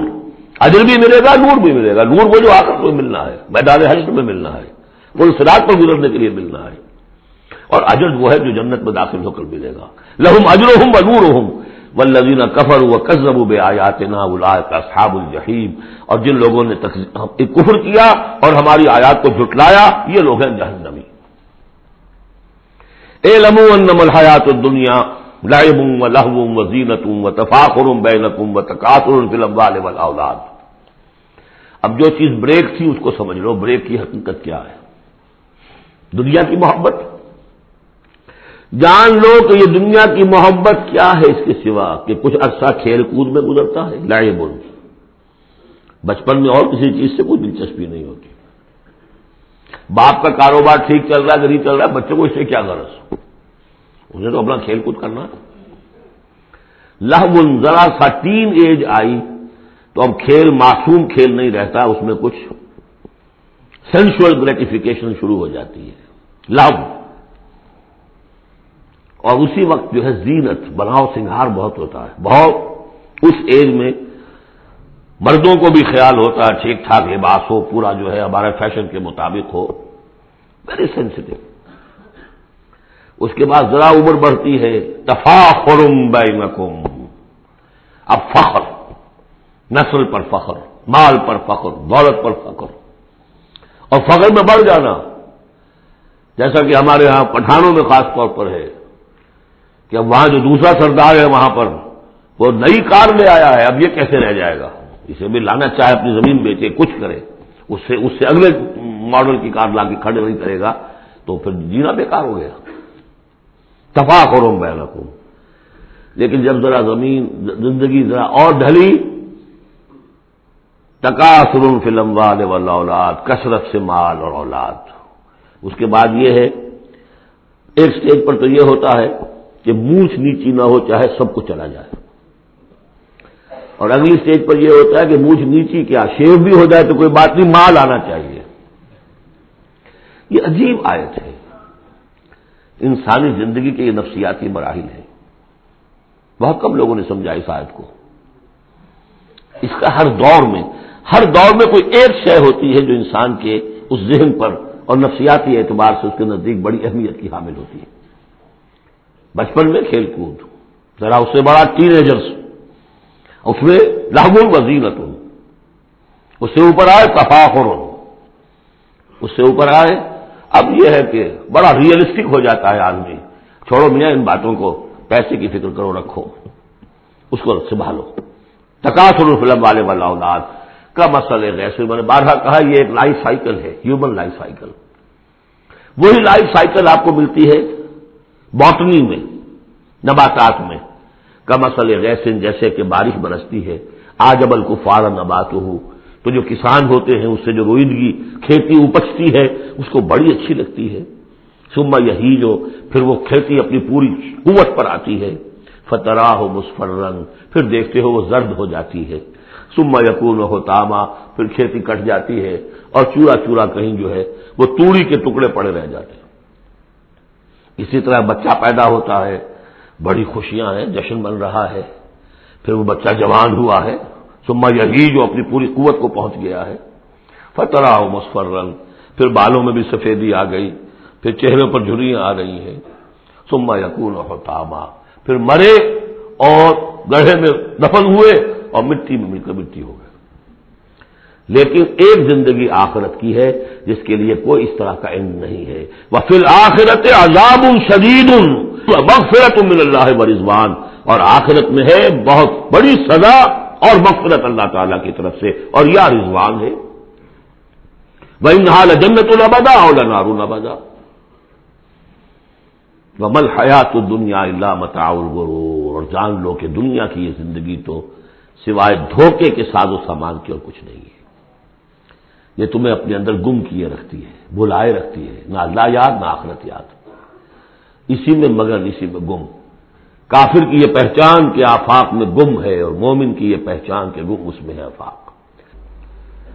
سابقوا الى مغفرة من ربكم وجنة عرضها كعرض السماء والارض اعدت للذين آمنوا بالله ورسله ذلك فضل الله يؤتيه من يشاء والله ذو الفضل العظيم. صدق الله العظيم. جن مسلمانوں کے دلوں پر کچھ زنگ آ گیا تھا یا جن کے جوش جہاد میں، ذوق شہادت میں، جذبہ انفاق میں کمی آ گئی تھی، ان کی کچھ تنبیہ، زجر، کچھ مشفقانہ اور محبت بھری ڈانٹ ڈپٹ کے بعد انہیں ادھر متوجہ کیا گیا کہ شیطان لعین تمہیں تاخیر اور تعویض کے چکر میں ڈالے گا۔ ابھی یہ اور کر لو، ابھی وہ اور کر لو، ابھی ان ذمہ داریوں سے عہدہ برا ہو لو، پھر اپنے آپ کو ہمہ وقت پر اللہ کے دین کے لیے لگا دینا۔ اور یہ شیطان کا سب سے بڑا دھوکہ ہے۔ لہذا بڑا ہی جذباتی انداز ہے، الم یأن للذین آمنوا ان تخشع قلوبهم لذکر اللہ وما نزل من الحق۔ پھر انہیں دعوت دی گئی، اگر اپنے گریبان میں جھانکو اور دلوں کو ٹٹولو اور محسوس ہو کہ یہ دل کی بستی تو ویران ہے، اجڑی ہوئی ہے، یہاں وہ ایمان کی مثبت دولت، اس کی روشنی تو موجود نہیں ہے، تب بھی مایوس نہ ہو۔ اعلموا ان اللہ یحیی الارض بعد موتہا، اللہ مردہ زمین کو دوبارہ زندہ کر دیتا ہے، تمہارے نگاہوں کا مشاہدہ ہے۔ لہذا تم بھی کوشش کرو تو اپنی دلوں کی اس مردہ زمین میں اثر نو ایمان کی فصل اگا سکتے ہو اور وہ پوری طرح بہار دے گی۔ لیکن جیسے تم ہل چلاتے ہو، تمہیں اپنے دل کی اس زمین میں ہل چلانا ہوگا، مال کی محبت کو کھود کھود کر نکالنا ہوگا۔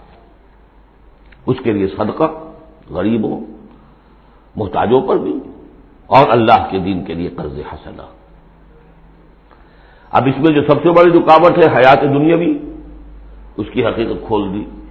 اعلموا انما الحیات الدنیا لعب ولہو وزینۃ وتفاخر بینکم وتکاثر فی الاموال والاولاد۔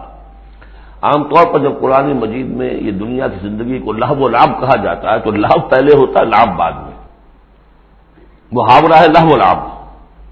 یہاں ترتیب بدلی ہوئی ہے، اس لیے کہ یہاں عمر کے ساتھ بڑھتے ہوئے مختلف سٹیجز کی بات ہے۔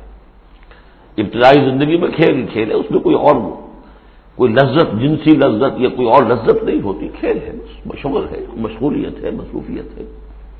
پھر اس میں آتا ہے وہ خطرناک دور ایڈولسنس کا، ٹین ایجرز، اب معاملہ جو ہے بگڑنا شروع ہوتا ہے، لعب کے ساتھ لہو بھی، اور پھر اسی مرحلے پر زینت اور زیبائش، پھر انسان ابھی پوری جوانی کو پہنچتا ہے، یہ 30 برس کی عمر کے آس پاس انسان پھر تفاخر، دوسروں سے اپنے آپ کو اوپر کرنا، نمایاں کرنا۔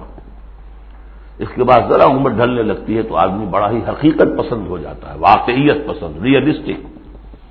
اب یہ کہ مال اور دولت اور اولاد یہ ختم نہیں ہوتی یہاں تک کہ انسان قبر میں جا کر اس کو اتار دیا جائے۔ یہ بات جو ہے آخری پارے کی صورت میں آئے گی، الہاکم التکاثر حتی زرتم المقابر۔ یہ جو آخری سٹیج ہے تکاثر فی الاموال والاولاد، یہ پھر پیچھا نہیں چھوڑتی۔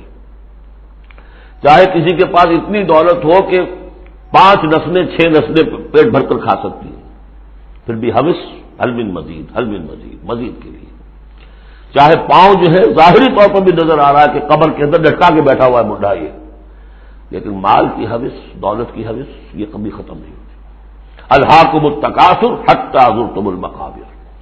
اب یہ سارے حقائق واضح کرنے کے بعد اب پکارا جا رہا ہے، سابقوا الی مغفرۃ من ربکم، مسابقت کرو ایک دوسرے سے، آگے نکلو، بھاگو، دوڑو، جیسے تم دنیا میں مسابقت کر رہے ہو۔ اس کے ہاں یہ آ گیا، میرے ہاں کیوں نہ ہو، اس کے ہاں اتنا بڑا ٹی وی آ گیا، میرے ہاں کیوں نہ ہو، میرے بچے کیا کریں گے، جائیں گے وہاں دیکھیں گے، اور میں تو انفیورٹی کمپلیکس پیدا ہو جائے گا، فلاں ہو جائے گا، یہ ہو جائے گا۔ تو تم مسابقت کر رہے ہو دنیا میں، کہ جستجو ہے کہ خوب سے ہے خوب تر کہاں ہے، جستجو کہ خوب سے ہے خوب تر کہاں۔ تو یہ مسابقت تمہیں دنیا میں نہیں، دین میں کرو، جنت کے حصول کے لیے کرو۔ سابقوا الی مغفرۃ من ربکم، ایک دوسرے سے آگے نکلو، مسابقت کرو، دوڑ لگاؤ، کس چیز کی طرف؟ اپنے رب کی مغفرت کے حصول کے لیے اور اس جنت کے حصول کے لیے، ارضھا کعرض السماء والارض، جس کا پھیلاؤ ہوگا جو آسمان اور زمین کا ہے۔ بعض جگہ پر سماوات بھی آیا ہے، میرا گمان یہ ہے واللہ عالم کہ جو پہلی جنت بنے گی نزل جس کو کہا گیا وہ تو اسی زمین پر ہوگی، لیکن پھر اب مراتب کے اعتبار سے جیسے کہا گیا کافروں کے لیے آسمان کے دروازے نہیں کھولے جائیں گے، لیکن اہل ایمان کے لیے یہ دروازے کھلیں گے۔ یہ جو ارب گیلیکسیز ہیں اور ہر گیلیکسیز میں کتنے سولر سسٹم ہوں گے اور کتنے سولر سسٹم میں کتنی زمینیں ہوں گی، اتنی ایسی زمین بھی تو ہوگی نا جیسی بالکل ہماری زمین ہے، ہر سولر سسٹم میں ہوگی، اپنے سورج سے اتنے ہی فاصلے پر جتنے فاصلے پر کہ ہماری زمین ہے۔ یہ ساری جو اللہ نے تیار کر رکھی کس کے لیے؟ یہ ہے کہ جو اہل جنت کے لیے، وہاں جانے کے لیے ہمیں کوئی راکٹس کی ضرورت نہیں ہوگی، اللہ تعالیٰ لے کر جائے گا، جیسے کہ جبرائیل آتے ہیں ساتویں آسمان سے زمین پر آتے ہیں، محمد رسول اللہ ایک مرتبہ زمین سے ساتویں آسمان پر ہوا آئے ہیں، ہم بھی جائیں گے انشاءاللہ، جو بھی ہم میں سے کچھ نصیب ہوگا۔ کون کون سی جنت کا پھیلاؤ ہے پورے آسمانوں اور زمین کے برابر۔ اعدت للذین آمنوا باللہ ورسولہ، وہ تیار کی گئی ہے، سنواری گئی ہے، فرنش کی گئی ہے۔ اعداد کہتے کسی چیز کے لیے کسی چیز کو تیار کرنا، استعداد اسی سے بنا ہے، فلاں میں بڑی استعداد ہے، اعداد باب افعال ہے، تیار کی گئی ہے، سنواری گئی ہے، فرنش کی گئی ہے، ڈیکوریٹ کی گئی ہے۔ وَعِدَّتْ لِلَّذِينَ آمَنُوا بِاللَّهِ وَرُسُلِهِ، ان کے لیے جو ایمان لائے اللہ پر، اس کے رسولوں پر، اور ذَلِكَ فَضْلُ اللَّهِ يُؤْتِيهِ مَن يَشَاءُ، یہ اللہ کا فضل ہوگا، جس کو بھی چاہے گا دے گا، وَاللَّهُ ذُو الْفَضْلِ الْعَظِيمِ، اللہ بڑے فضل والا ہے۔ اب ایک اور رکاوٹ جو ہوتی ہے اس راستے پر چلنے میں، راستہ یہ کیا ہے، اس کی ہدف آگے آ جائے گا، جہاد اور قتال اور انفاق کس کام کے لیے ہے، یہ اس سورہ مبارکہ کا کلائمیکس ہوگا جو آگے آئے گا۔ لیکن ایک اور رکاوٹ جو آتی ہے، یہ تکلیف آ جائے گی، یہ مصیبت آ جائے گی، یہ مسئلہ پیدا ہو جائے گا، یہ مشکل ہو جائے گی، یہ سارے خوف، وَلَنَبْلُوَنَّكُمْ بِشَيْءٍ مِّنَ الْخَوْفِ وَالْجُوعِ وَنَقْصٍ مِّنَ الْأَمْوَالِ وَالْأَنفُسِ وَالثَّمَرَاتِ لَتُبْلَوُنَّ فِي أَنفُسِكُمْ وَأَمْوَالِكُمْ وَلَتَسْمَعُنَّ مِنَ الَّذِينَ أُوتُوا الْكِتَابَ مِن قَبْلِكُمْ وَالَّذِينَ أَشْرَكُوا أَذًى كَثِيرًا، آزمایا تو جائے گا۔ اب اس کے لیے بتایا کہ ایک بہت بڑا نسخہ دیا جا رہا ہے، ما أصاب من مصیبت فی الارض ولا فی انفسکم، نہیں پڑتی کوئی پڑنے والی کوئی تکلیف، کوئی مصیبت، کوئی آزمائش، کوئی رنج دہ چیز، تکلیف دہ ہے، مگر الا فی کتاب من قبل، چاہے وہ مصیبت تمہاری اپنی جان پر ہو یا پوری زمین پر ہو، وہ بڑے پیمانے پر آیا، سیلاب آیا، زلزلہ آ گیا، ایک انسان کی اپنی ذاتی زندگی میں آیا، ایکسیڈنٹ کے اندر مجروح ہو گیا، کسی بیماری میں مبتلا ہو گیا، ما اصاب من مصیبت فی الارض ولا فی انفسکم الا فی کتاب من قبل ان نبرأ، وہ ایک کتاب میں درج ہے اس سے پہلے کہ ہم اسے ظاہر کریں۔ ان ذالک علی اللہ یسیر، یہ اللہ پر بہت آسان ہے، اللہ کا علم جو ہے اتنا محیط ہے ما کانا و ما یکون کو، کہ جو کچھ ہونا ہے اس کے علم میں تو پہلے سے موجود ہے، تو تم اسے بڑا عجیب سمجھو گے، بہت مشکل سمجھو گے، اللہ پر یہ آسان ہے۔ یہ بات تمہیں کیوں بتا دی گئی، اس کا ایک نتیجہ نکلنا چاہیے، لِكَيْ لَا تَأْسَوْا عَلَىٰ مَا فَاتَكُمْ، تم افسوس نہ کیا کرو، مایوس نہ ہو جایا کرو اس چیز پر جو تمہارے ہاتھ سے جاتی رہے۔ حوادث سے، دنیا سے کوئی چیز اگر ہاتھ سے نکل گئی، موقع ہاتھ سے نکل گیا، اب بیٹھے پچھتا رہے، پیٹ تاب کھا رہے، میں اگر اس وقت یہ کام نہ کرتا، سیدھا چلا جاتا تو میرا کام بن جاتا، یہ نہ ہوتا، اس نے یہ کام رکاوٹ نہ ڈالی ہوتی تو یہ میرا کام بن جاتا، سوائے وہ پیچ و تاب کو کچھ حاصل نہیں۔ اور جسے یقین ہے کہ یہ ہونا ہی نہیں تھا میرے لیے، اللہ تعالیٰ کی طرف سے یہ شے طے نہیں تھی، بس بات ختم ہو گئی، اور اس کے میرے ہاتھ سے نکل جانے ہی میں کوئی خیر ہے۔ عسیٰ ان تحبوا شیئا وہو شر لکم وعسیٰ ان تکرہوا شیئا وہو خیر لکم واللہ یعلم وانتم لا تعلمون، میں تو جانتا نہیں، اللہ جانتا ہے۔ ما اصاب من مصیبت فی الارض ولا فی انفسکم الا فی کتاب من قبل ان نبرأ ان ذلک علی اللہ یسیر لکی لا تأسوا علی ما فاتکم ولا تفرحوا بما آتاکم، جو کچھ اللہ تمہیں دے دے اس پر اطراء مت کرو، اس لیے وہ بھی آزمائش ہے، جو دیا ہے تمہیں اس میں آزمائش ہے، اس کو اکاؤنٹ فار کرنا پڑے گا، وہ لائبلٹی ہے۔ آپ کو معلوم ہے بیلنس شیٹ جب بنتی ہے تو جو کیپٹل ہوتا ہے وہ لائبلٹیز کے کھاتے میں آتا ہے، اتنا مال تھا تمہارے پاس، اب بتاؤ نا کیا کیا تم نے اس میں، تو اللہ جو کچھ دیتا ہے وہ لائبلٹی ہے، اس کو اکاؤنٹ فار کرنا ہوگا قیامت کے دن. تمہیں اتنا مال دیا تھا میں نے، تم نے کیا کیا؟ تمہیں اتنی ذہانت میں نے دی تھی، تم نے کہاں لگائی؟ یہ صلاحیتیں میں نے دی تھی، کہاں خرچ کی؟ دنیا بنانے میں یا آخرت بنانے میں؟ باطل کے نظام کی چاکری کرنے میں؟ IMF کی سروس ہو رہی ہے، اتنے بلین روپے تنخواہ مل رہی ہے، ٹھیک ہے، چاکری کس کی ہو رہی ہے؟ کس کے نظام کو چلا رہے ہو؟ کس کی رکھ میں گھوڑے بن کر جتے ہوئے ہو؟ غور کرنے کی بات ہے. بڑا ہمیں فخر ہوتا ہے، فلاں شخص ورلڈ بینک کے اتنے عہدے پر پہنچ گیا، ہمارا عزیز اور ہمارا. کس کی چاکری ہو رہی ہے؟ لیفٹیننٹ بن گیا انگریز کی فوج میں، انگریز کی فوج میں. لِكَيْ لَا تَأْسَوْا عَلَىٰ مَا فَاتَكُمْ وَلَا تَفْرَحُوا بِمَا آتَاكُمْ. جو کچھ تمہارے ہاتھ سے جاتا رہے، نکل جائے، اس پر افسوس نہ کیا کرو، اور جو کچھ اللہ تمہیں دے دے اس پر اطراء نہ کرو، سوچا کرو.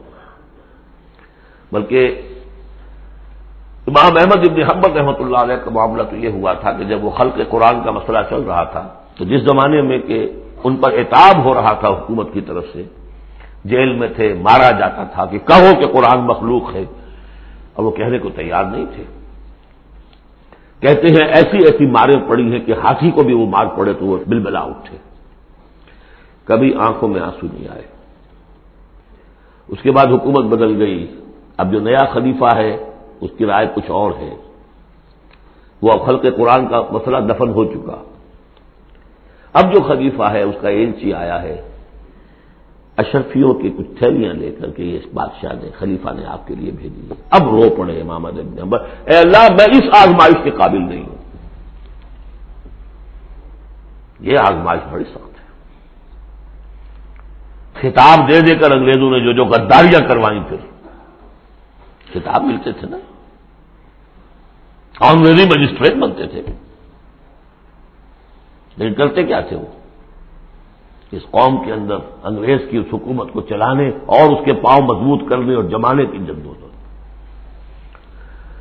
لِكَيْ لَا تَأْسَوْا عَلَىٰ مَا فَاتَكُمْ وَلَا تَفْرَحُوا بِمَا آتَاكُمْ وَاللَّهُ لَا يُحِبُّ كُلَّ مُخْتَالٍ فَخُورٍ. اللہ کو بالکل پسند نہیں ہے اترانے والے اور فخر کرنے والے. الَّذِينَ يَبْخَلُونَ. اور ظاہر بات ہے کہ جو مال کے اوپر اترائے گا وہ مال کو سنبھال کر رکھے گا، اسی کی بنیاد پر تو ہے اس کی اکڑ. الذین یبخلون ویامرون الناس بالبخل. جو خود بھی بخل سے کام لیتے ہیں اور لوگوں کو بھی بخل کا مشورہ دیتے ہیں کہ میاں ذرا ہاتھ روکو، روک کے رکھو، کیا کر رہے ہو؟ تمہیں دونوں ہاتھ کھلے چھوڑ دیے ہیں، پتہ نہیں ہے تمہارے ہاں 4 بیٹیاں بھی ہیں، ان کے ہاتھ نیلے کرنے ہیں کہ نہیں؟ کہاں تم اللہ کے لیے اور اللہ کے دین کے لیے سب کچھ خرچ کرنے کے در پہ ہو گئے ہو؟ ومن یتولی فإن اللہ هو الغنی الحمید. اور جو کوئی رخ پھیر لے گا، منہ موڑ لے گا، تو اللہ تعالیٰ تو غنی ہے اور حمید ہے، اسے کسی کے احتیاج نہیں ہے، وہ ستودہ صفات ہے. اب آ گیا ہے کلائمیکس اس سورہ کا. یہ آج کے ہم مسلمانوں کے لیے قرآن مجید کی اہم ترین آیت ہے. دین کا کانسیپٹ ہمارا کیا ہے؟ حکومت انگریز کی ہوتی رہے، ہمیں کیا نمازیں پڑھنی، روزے رکھنے ہیں. بہت بڑے عالم نے انگریز کے دور میں کہا تھا ہمیں کوئی ایسا کام نہیں کرنا چاہیے جس سے انگریزوں کو، ہمارے حاکموں کو تشویش ہو، اس لیے کہ انہوں نے ہمیں مذہبی آزادی دی ہوئی ہے. ہمیں وہ روکتے ہی نہیں، نمازیں پڑھو، داڑیاں رکھو، روزے رکھو، حج کرو، انگریز روکتا نہیں. جس پر پھر علامہ اقبال نے پھپتی چست کی تھی کہ ملا کو جو ہے ہند میں سجدے کی اجازت، ناداں یہ سمجھتا ہے کہ اسلام ہے آزاد. اسلام کہاں آزاد ہے؟ کیا قرآن کا قانون نافذ ہے؟ وہاں تو قانون فوجداری ہند ہے، ضابطہ دیوانی ہے ہند، ضابطہ دیوانی ہے، ضابطہ فوجداری کس کا؟ انگریز کا. کس کا قانون؟ اصل میں دین کا جو تصور تھا وہ ہمارا بگڑتا بگڑتا، تنگ ہوتا ہوتا، سکڑتا پرورٹ ہوتا ہوا یہاں تک آ گیا ہے کہ چند ریچولز ہیں، چند رسومات ہیں، بس وہ دین ہے، باقی جو ہو سو ہو. یہاں ذرا اس آیت کو آپ دیکھیے. ایک تو یہ کہ اس اعتبار سے اہم ترین ہے کہ ہمارے تصور دین کو چیلنج کرنے والی، جھنجھوڑنے والی. دوسرا یہ کہ واقعہ یہ ہے کہ میں سمجھتا ہوں کہ پوری انسانی تاریخ میں ایسی ننگی اڑیاں انقلابی عبارت کہیں آپ کو نہ مل سکے جو اس ایک آیت میں ہے. اور ڈنکے کی چوٹ دھڑلے کے ساتھ، ناٹ چیوئنگ دی ورڈز، نہیں، کھل کر بات کی. غور کیجئے کہ گھر سمجھیے. لقد ارسلنا رسلنا بالبینات، ہم نے بھیجا اپنے رسولوں کو واضح نشانیوں کے ساتھ. وانزلنا معہم الکتاب والمیزان، اور ہم نے ان کے ساتھ کتاب اتاری، میزان اتاری. یہ سب کچھ کس لیے کیا؟ لیقوم الناس بالقسط، تاکہ لوگ عدل پر قائم ہوں. یہ قرآن اس لیے اتارا کہ اس کی قرآن خوانی کی مجلسیں ہو جائیں، یا قرات کی محفلیں ہو جائیں، یا خطاطی کی نمائشیں ہو جائے. اللہ اللہ خیر سب. 40 من کا قرآن ہم نے لکھ لیا ہے سونے کے تاروں سے، بہت تیر مارا ہے. قرآن اس لیے نازل ہوا تھا، نظام کسی اور کا، قانون پہ راضی اوروں کے. مولانا ماہر القادری صاحب کا جو شعر تھا، یہ مجھ سے عقیدت کے دعوے، قانون پہ راضی اوروں کے، یوں بھی مجھے رسوا کرتے ہیں ویسے بھی رلایا جاتا ہوں. تو قرآن اس لیے تو نہیں آیا. قرآن تو آیا جو نظام لے کر آیا اسے قائم کرو، جو میزان لے کر آیا اسے نظم کرو، جو شریعت لے کر آیا اسے نافذ کرو. اگر یہ نہیں تو بابا پھر سب کہانیاں، عمرے کرتے رہو ہر سال، باقی سارا دھندا سودی کاروبار، دین دین جو ہے، بلڈنگیں بناؤ، ایش کرو، ہاں عمرہ کراؤ. گنگا نہا آیا جیسے ہندو پاک ہو گیا، ایسے عمرہ جو ہے کرائے پاک صاف ہو گیا. یہ ہے آپ کا دین، آج کا دین. غور کر لیجیے اس کو. نظام عدل و قسط. پھر ذرا نوٹ کیجیے، اب تو چونکہ ہم ترجمہ قرآن کرتے ہوئے کہاں تک آخر تک پہنچ گئے. آل عمران میں فرمایا اللہ کیا ہے؟ قائما بالقسط. سورہ نساء میں فرمایا مسلمانوں تمہیں کس لیے ہم نے اٹھایا ہے؟ یا ایھا الذین آمنوا کونوا قوامین بالقسط شہداء للہ. عدل و انصاف کو قائم کرنے والے بن کر کھڑے ہو. سورہ مائدہ میں فرمایا یا ایھا الذین آمنوا کونوا قوامین للہ شہداء بالقسط. پھر سورہ شورى تو ابھی پڑھی ہم نے، زیادہ دور نہیں ہوئی. حضور سے کہا گیا کہ کہہ دو وَأُمِرْتُ لِأَعْدِلَ بَيْنَكُمْ، مجھے حکم ہوا ہے تمہارے مابین عدل قائم کروں. میں صرف واعظ کہنے نہیں آیا. اللہ الذی انزل الکتاب بالحق والمیزان، یہ بھی آیت سورہ شورى میں ہم پڑھ چکے ہیں. وہی کتاب اور میزان کا لفظ یہاں بھی آ گیا ہے. لقد ارسلنا رسلنا بالبینات وانزلنا معهم الکتاب والمیزان لیقوم الناس بالقسط. یہ عدل جو قرآن لے کر آیا یہ نظام عدل ہے، عدل و قسط ہے، اسے نافذ کرو. پھر وہ ہم پڑھ چکے سورہ مائدہ میں قل یا اہل الکتاب لستم علی شیء حتی تقیموا التوراۃ والانجیل وما انزل الیکم من ربکم. کہہ دیجیے نبی ان سے، اے کتاب والو تمہاری کوئی حیثیت نہیں ہے جب تک کہ تم قائم نہیں کرتے تورات کو، انجیل کو، اور جو کچھ تمہارے اوپر نازل کیا گیا تمہارے رب کی طرف سے. یاد ہوگا کہ میں نے کہا تھا یہاں لفظ قرآن رکھ کر دیکھیے. قل یا اہل القرآن لستم علی شیء حتی تقیموا القرآن وما انزل الیکم من ربکم. اے قرآن والو تمہاری کوئی حیثیت نہیں ہے. You have no face to talk to us. ہم سے دعائیں مانگ رہے ہو، ہم تمہاری دعائیں تمہارے منہ پر دے کر مانگتے ہیں. تم نے وہ قرآن نافذ کیا یا اس کی تلاوت کی؟ تراویح میں سن لیا پورے رمضان میں ایک قرآن تو بڑا تیر مار دیا، کیا اس کا ایک حرف نہ سمجھاؤ؟ لقد ارسلنا رسلنا بالبینات وانزلنا معهم الکتاب والمیزان لیقوم الناس بالقسط. اور عدل کے راستے میں تو رکاوٹ ڈالیں گے وہ لوگ کہ جو ایکسپلائٹ کر رہے ہیں. جاگیردار کبھی چاہے گا کہ جاگیریں ختم ہو جائیں، وہ تو ٹیکس دینے کو تیار نہیں. آپ کہتے ہیں جاگیرداری ختم ہو جائے. ہاں کوئی ہو سکتا ہے ایسا بھی جاگیردار شریف النفس، کوئی سرمایہ دار ایسا ہو سکتا ہے شریف النفس، لیکن شاید ہوگا وہ کوئی ہوگا، اکثر و بیشتر تو نہیں ہوگا. ابو بکر بھی ایمان لے آئے تھے، اونچے طبقے سے تھے، عثمان بھی ایمان لے آئے تھے، اونچے طبقے سے تھے، اکثر و بیشتر تو نہیں، اکثر و بیشتر تو ریزسٹ کریں گے، اسٹیٹس کو چاہیں گے، وہ چاہیں گے نظام کے اندر کوئی تبدیلی نہ آئے، ہمارے اس کے ساتھ مفادات وابستہ ہے،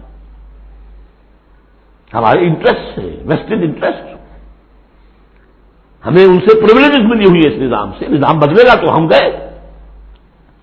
ایسے لوگوں کی سرکوبی کے لیے ہم نے لوہا بھی اتارا ہے، وَأَنزَلْنَا الْحَدِيدَ فِيهِ بَأْسٌ شَدِيدٌ، ہم نے لوہا بھی اتارا ہے۔ یہی ایک ہی آیت چل رہی ہے، دوسری آیت نہیں ہے یہ، اسی لیے میں نے کہا تھا کہ اڑیاں ترین یہ عبارت ہے کہ انقلاب کے لیے کچھ سر کچلنے پڑتے ہیں، ورنہ نہیں انقلاب آتا،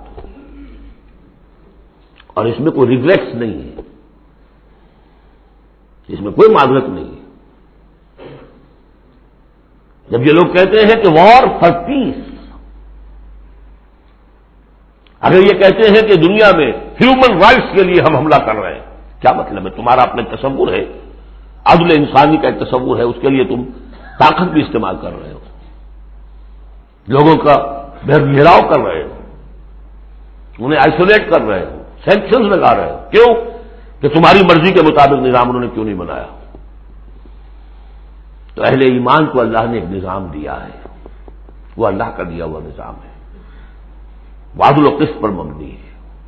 اس نظام کو قائم کرنے کے لیے وہ اگر طاقت بھی ہوگا تو استعمال کریں گے، ہاں طاقت نہیں ہے تو ٹھیک ہے، پڑے ہوئے ہیں، اس میں یہ کہ طاقت فراہم کرو، دعوت دو، لوگ جمع ہوں، اس کے لیے تن من دھن لگانے کا عہد کریں، ان کی تربیت ہو۔ محمد رسول اللہ کیا کر رہے تھے مکے میں 12 برس تک؟ وہ آپ نے طاقت تیار کی، وہ طاقت جو ہے پھر کوڑا بن گیا جب تو کوڑا دے کر مارا ہے باطل کے اوپر، بل نقذف بالحق علی الباطل فیدمغہ، ہم باطل کے اوپر حق کو مارتے ہیں جو اس کا بھیجا نکال دیتا ہے، فاذا ہوا زاہق، یہی ہوا۔ لیکن اس دوران میں، اس پروسیس میں اہل ایمان کو جانیں دینی پڑیں گی، تکلیفیں جھیلنی ہوگی، گھر بار چھوڑنے ہوں گے، جان و مال کے نقصانات برداشت کرنے ہوں گے، یہ ہے انقلابی عمل۔ وَأَنزَلْنَا الْحَدِيدَ فِيهِ بَأْسٌ شَدِيدٌ، ہم نے اتارا لوہا، اس میں بڑی جنگ کی صلاحیت ہے، ہتھیار بنتا ہے، وہ منافع للناس، لوگوں کے لیے کچھ اور منفعت بھی ہے۔ اصل میں تو یہ تلوار اور نیزے اور ڈھال کے لیے ہے، باقی یہ کہ چمٹا پھگنی اور توا بھی تم نے بنا لیے، چلو کوئی بات نہیں، اب تو وہ چمٹا پھگنی اور توے کا دور بھی گزر گیا۔ بھلے یعلم اللہ من ینصرہ ورسلہ بالغیب، اللہ دیکھنا چاہتا ہے کہ کون ہے اس کے وہ وفادار بندے جو اس لوہے کی طاقت کو ہاتھ میں لے کر اللہ کی اور اس کے رسولوں کی مدد کرتے ہیں غیب میں ہونے کے باوجود۔ دین اللہ کا ہے، اور اسے غالب کرنے کے لیے جو اللہ کے بندے میدان میں آ گئے گویا کہ وہ اللہ کے مددگار ہیں۔ یا ایھا الذین آمنوا کونوا انصار اللہ،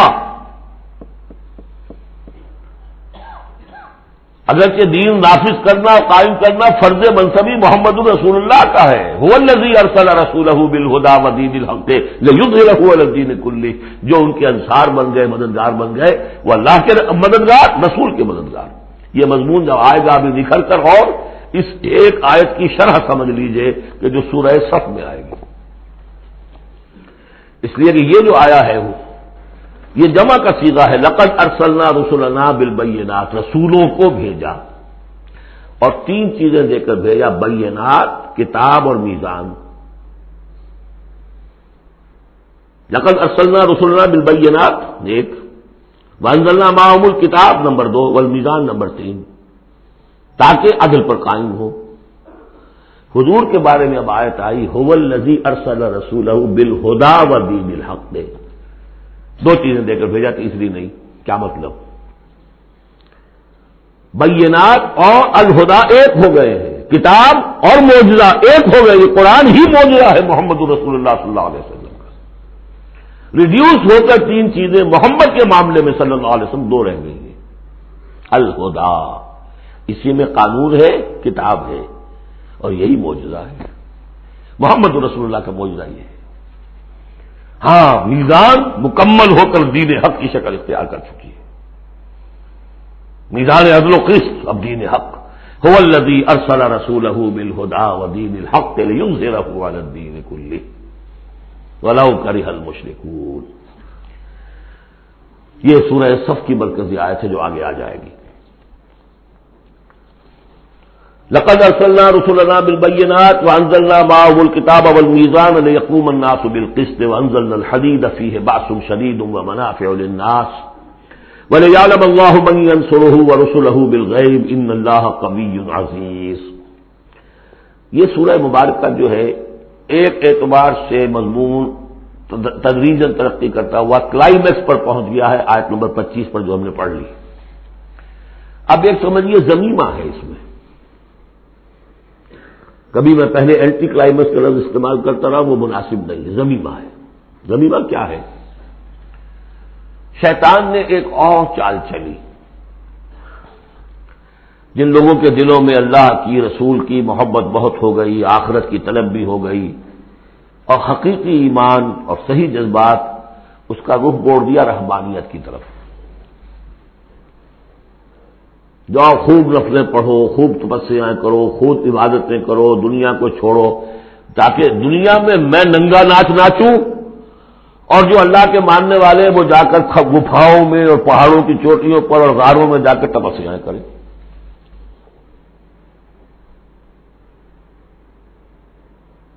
اس کی نفی ہو رہی ہے. یہ راستہ نہیں ہے دین کا. اور یہ خاص طور پر ویسے یہ کہ ہندوستان میں کیوں آیا یہ مسئلہ اور کسی اور جگہ کیوں آیا، لیکن یہ کہ موناسٹسزم جو ہے، یہ خانقاہی نظام جو ہے کرسچینٹی میں ٹاپ پر پہنچا رہی ہے، اس میں کوئی شک نہیں. ہسٹری آف کرسچین موناسٹسزم یہ پوری کتابیں ذخیر لکھی ہوئی. اس کی ایک مثال دے رہے ہیں کہ یہ غلطی ہوئی ہے.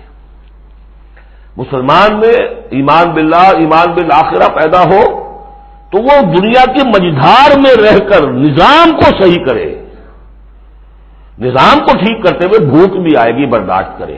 مجرد روزے رکھ کے جو کچھ کرنا ہے تمہیں وہ تم جہاد میں بھوک جھیلو، وہ پروڈکٹیو ہوگی، اس سے باطل اور ناانصافی کا خاتمہ ہوگا. اور تم کہیں خانقاہوں کے اندر روزے رکھ رہے ہوگے اس سے دنیا کو کوئی فائدہ نہیں ہوگا. یہ زمین و آسمان کا فرق ہے. موناسٹسزم.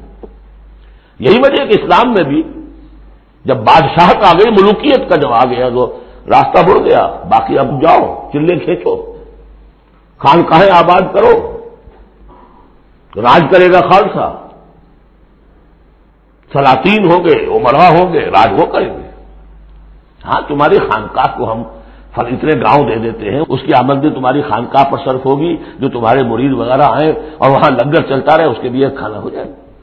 لیکن یہ حکومت کے معاملات جو ہے ان کے بارے میں بات نہ کرنا. یہ ہے وہ راستہ، ٹیڑھا راستہ جو معروف جو ہم جانتے ہیں جن کو رسولوں کا معاملہ، تو ان میں حضرت عیسیٰ کے پیروکاروں کے اندر یہ غلطی پیدا ہوئی. اب اس کی مثال دی جا رہی ہے کہ مسلمانوں دنیا سے بے رغبتی، دنیا کو چھوڑ کر آخرت کو اختیار کرنا یہ تو ہے دین کا جوہر، لیکن اس کا یہ مطلب نہیں کہ ترک دنیا ہو جائے، رہبانیت ہو جائے، تم تمدن کو اور تہذیب کو چھوڑ کر تم کہیں جنگلوں میں نکل جاؤ، بن باس لے لو، تم وہاں پر جا کر جو ہے وہ خانقاہیں بنا لو. یہ نہیں. دنیا کی مجدھار میں رہو اور جہاد فی سبیل اللہ کے ذریعے سے حق کا بول بالا کرو، ناانصافی کا خاتمہ کرو، عدل کو قائم کرو. جس کا جو حق ہے اس کو ملنا چاہیے. جیسا کہ حضرت ابوبکر نے فرمایا تھا جو پہلی بیعت ہوئی ہے، بیعت خلافت، کہ لوگوں تم میں سے جو ضعیف ہے وہ میرے نزدیک قوی ہوگا جب تک کہ اسے اس کا حق دلوا نہ دوں، اور جو قوی ہے وہ میرے نزدیک کمزور ہوگا، ضعیف ہوگا جب تک کہ اس سے حق وصول نہ کروں. یہی بات کہی تھی حضرت سعد بن ابی وقاص نے رضی اللہ تعالی عنہ ایرانیوں سے، جب انہوں نے کہا آپ لوگ کیوں ہم پر چڑھائے؟ فرمایا انا قد ارسلنا، ہم بھیجے گئے ہیں. اللہ نے بھیجا محمد کو، محمد نے بھیجا ہمیں. مشن کیا ہے؟ لنخرج الناس من ظلمات الجہالت الی نور الایمان، کہ لوگوں کو نکالے ہم جہالت اور جاہلیت کی تاریکیوں سے ایمان کی روشنی کی طرف. ومن جور الملوک الی عدل الاسلام، بادشاہوں کے ظلم و ستم کے پنجوں سے نجات دلا کر اسلام کے عادلانہ نظام سے روشناس کرے، یہ ہمارا مشن ہے۔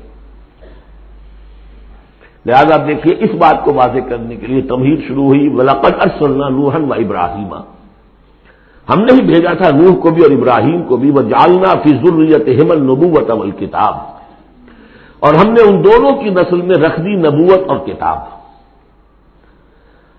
حضرت نوح کی بات ظاہر بات ہے کہ ان کی نسل ہی چلی ہے، لہذا نبوت بھی ان کی نسل میں چلی، لیکن ان کی نسل حضرت سام کی نسل بھی ہے، حضرت حام کی نسل بھی ہے، حضرت یافس کی نسل بھی ہے، تو یقیناً حضرت نوح اور حضرت ابراہیم کے مابین تو انبیاء اور رسل تینوں نسلوں میں آئے، حام کی نسل میں بھی، یافس کی نسل میں بھی، سام کی نسل میں بھی۔ قرآن مجید میں صرف سامی رسولوں کا تذکرہ ہے، البتہ ابراہیم کے بعد پھر جو آئے ہیں وہ حضرت ابراہیم کی نسل میں آئے ہیں، اور حضرت ابراہیم بھی چونکہ اب سے تقریباً 5000 برس قبل کے ہیں، اور ان کی اولاد کہاں کہاں تک گئی ہے یہ بالکل اپنی جگہ پر ایک تحقیق کا موضوع ہے، لیکن نبی ان کے بعد آئے ہیں، ان کی نسل ہے۔ وَلَقَدْ أَرْسَلْنَا نُوحًا وَإِبْرَاهِيمَ وَجَعَلْنَا فِي ذُرِّيَّتِهِمَا النُّبُوَّةَ وَالْكِتَابَ فَمِنْهُم مُّهْتَدٍ وَكَثِيرٌ مِّنْهُمْ فَاسِقُونَ، اب ان کی نسل کے اندر بہت سے ہیں ہدایت یافتہ بھی ہیں، لیکن بہت سے کثیر جو ہیں وہ فاسق ہیں۔ یہ تمہید ہے کس بات کے لیے؟ ثُمَّ قَفَّيْنَا عَلَىٰ آثَارِهِم بِرُسُلِنَا وَقَفَّيْنَا بِعِیسَىٰ ابْنِ مَرْیَم، پھر ہم نے بھیجے ان کے پیچھے ان کے نقش قدم پر، آثارہم برسلنا، اپنے بہت سے رسول، وقفینا بعیسیٰ ابن مریم، اور پھر ہم نے بھیجا عیسیٰ ابن مریم کو۔ عیسیٰ ابن مریم کے تذکرے کے لیے یہ ساری تمہید ہے۔ وآتیناہ الانجیل، اور اسے ہم نے انجیل عطا فرمائی حضرت عیسیٰ ابن مریم کو۔ وجعلنا فی قلوب الذین اتبعوہ رأفۃ ورحمۃ، اور ہم نے رکھ دیا، پیدا کر دیا ان لوگوں کے دل میں جنہوں نے اس کی پیروی کی بڑی نرمی اور رحمت، رافت اور رحمت۔ رافت کہتے ہیں اس کو کہ کسی کو تکلیف میں دیکھ کر آپ تڑپ اٹھیں، یہ رافت ہے، اور رحمت یہ ہے کہ آپ اب اس کے لیے اس تکلیف کے ازالے کے لیے کوئی کوشش کریں۔ گویا کہ یہ ایک جیسے کہ ہمارے ہاں وہ ریفلیکس ایکشن کا ایک سرکل ہے، ادھر کسی چیونٹی نے کاٹا، اس کا سارا تصور جو ہے یہاں پہنچ گیا دماغ میں، کسی چیز نے کاٹا، فوراً وہاں سے حکم آیا اور جو مسلز ہیں ان کو حکم ہوا اور ہاتھ جو ہم نے کھینچ لیا، انسٹنٹینیسلی یہ شے ہوتی ہے۔ اسی طریقے سے کسی کو دیکھا تکلیف میں اور خنجر چلے کسی پہ، تڑپتے ہیں ہم امیر، سارے جہاں کا درد ہمارے جگر میں ہے، اگر یہ شکل پیدا ہو جائے تو پھر آدمی اس کے نتیجے میں پھر جو بھی کچھ کر سکتا ہے کرتا ہے اس کے لیے۔ تو رافت اور رحمت یہ گویا کہ کمپلیمنٹری ہے۔ اللہ تعالیٰ فرما رہے کہ حضرت عیسیٰ کے جاننے والوں ماننے والوں کے دلوں میں یہ بات تو ہم نے پیدا کی ہے، خود تسلیم کر رہے ہیں، وجعلنا فی قلوب الذین اتبعوہ رأفۃ ورحمۃ۔ اس کی وجہ کیا ہے؟ حضرت عیسیٰ خود بہت رقیق القلب تھے،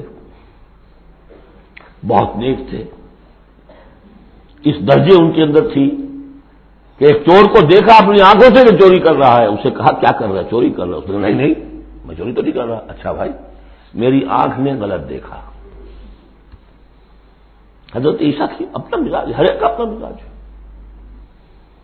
لہذا وہی مزاج ان کے جو حواریین تھا ان کے اندر پیدا ہوا ہے، رافت، رحمت، رقت قلب، شفقت۔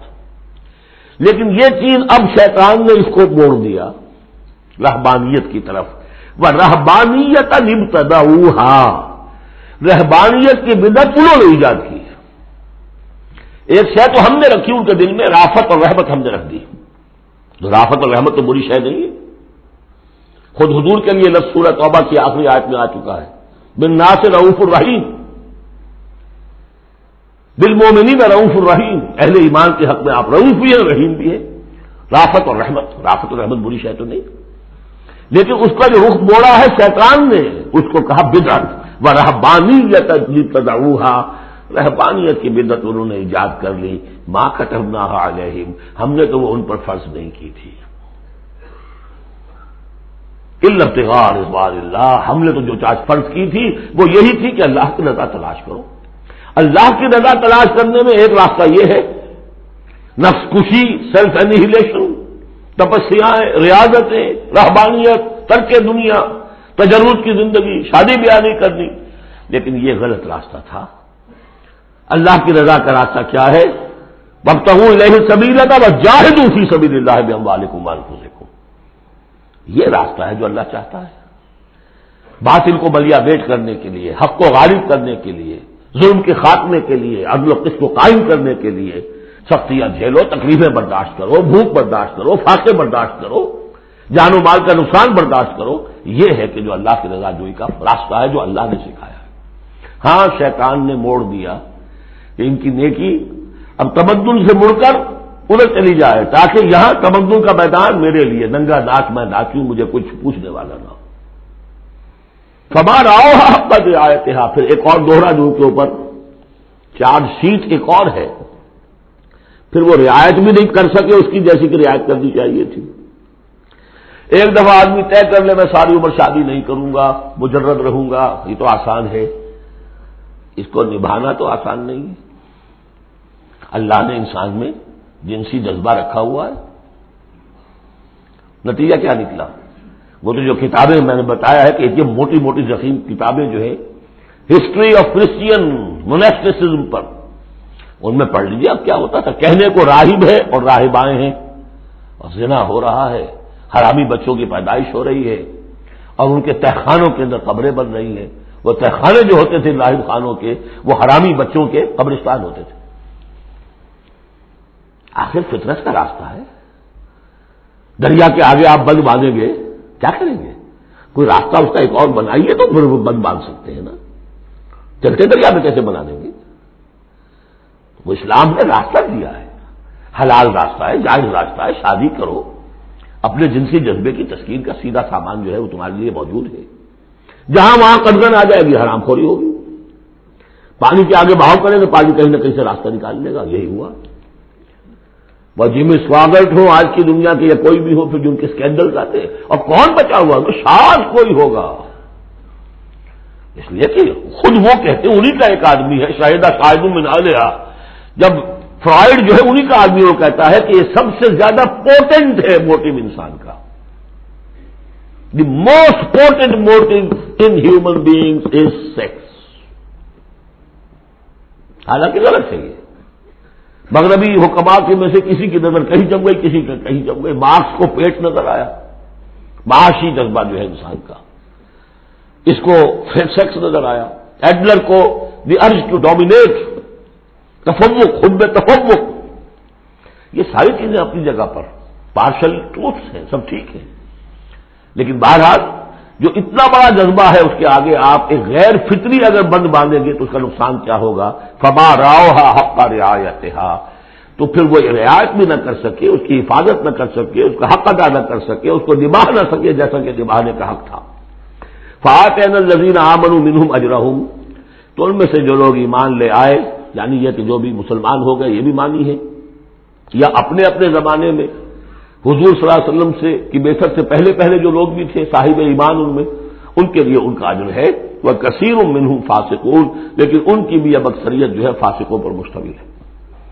یا ایھا الذین آمنوا اتقوا اللہ وآمنوا برسولہ. اس کے دو مفہوم ہیں. ایک تو یا ایھا الذین آمنوا اہل ایمان، مسلمانوں سے خطاب ہے.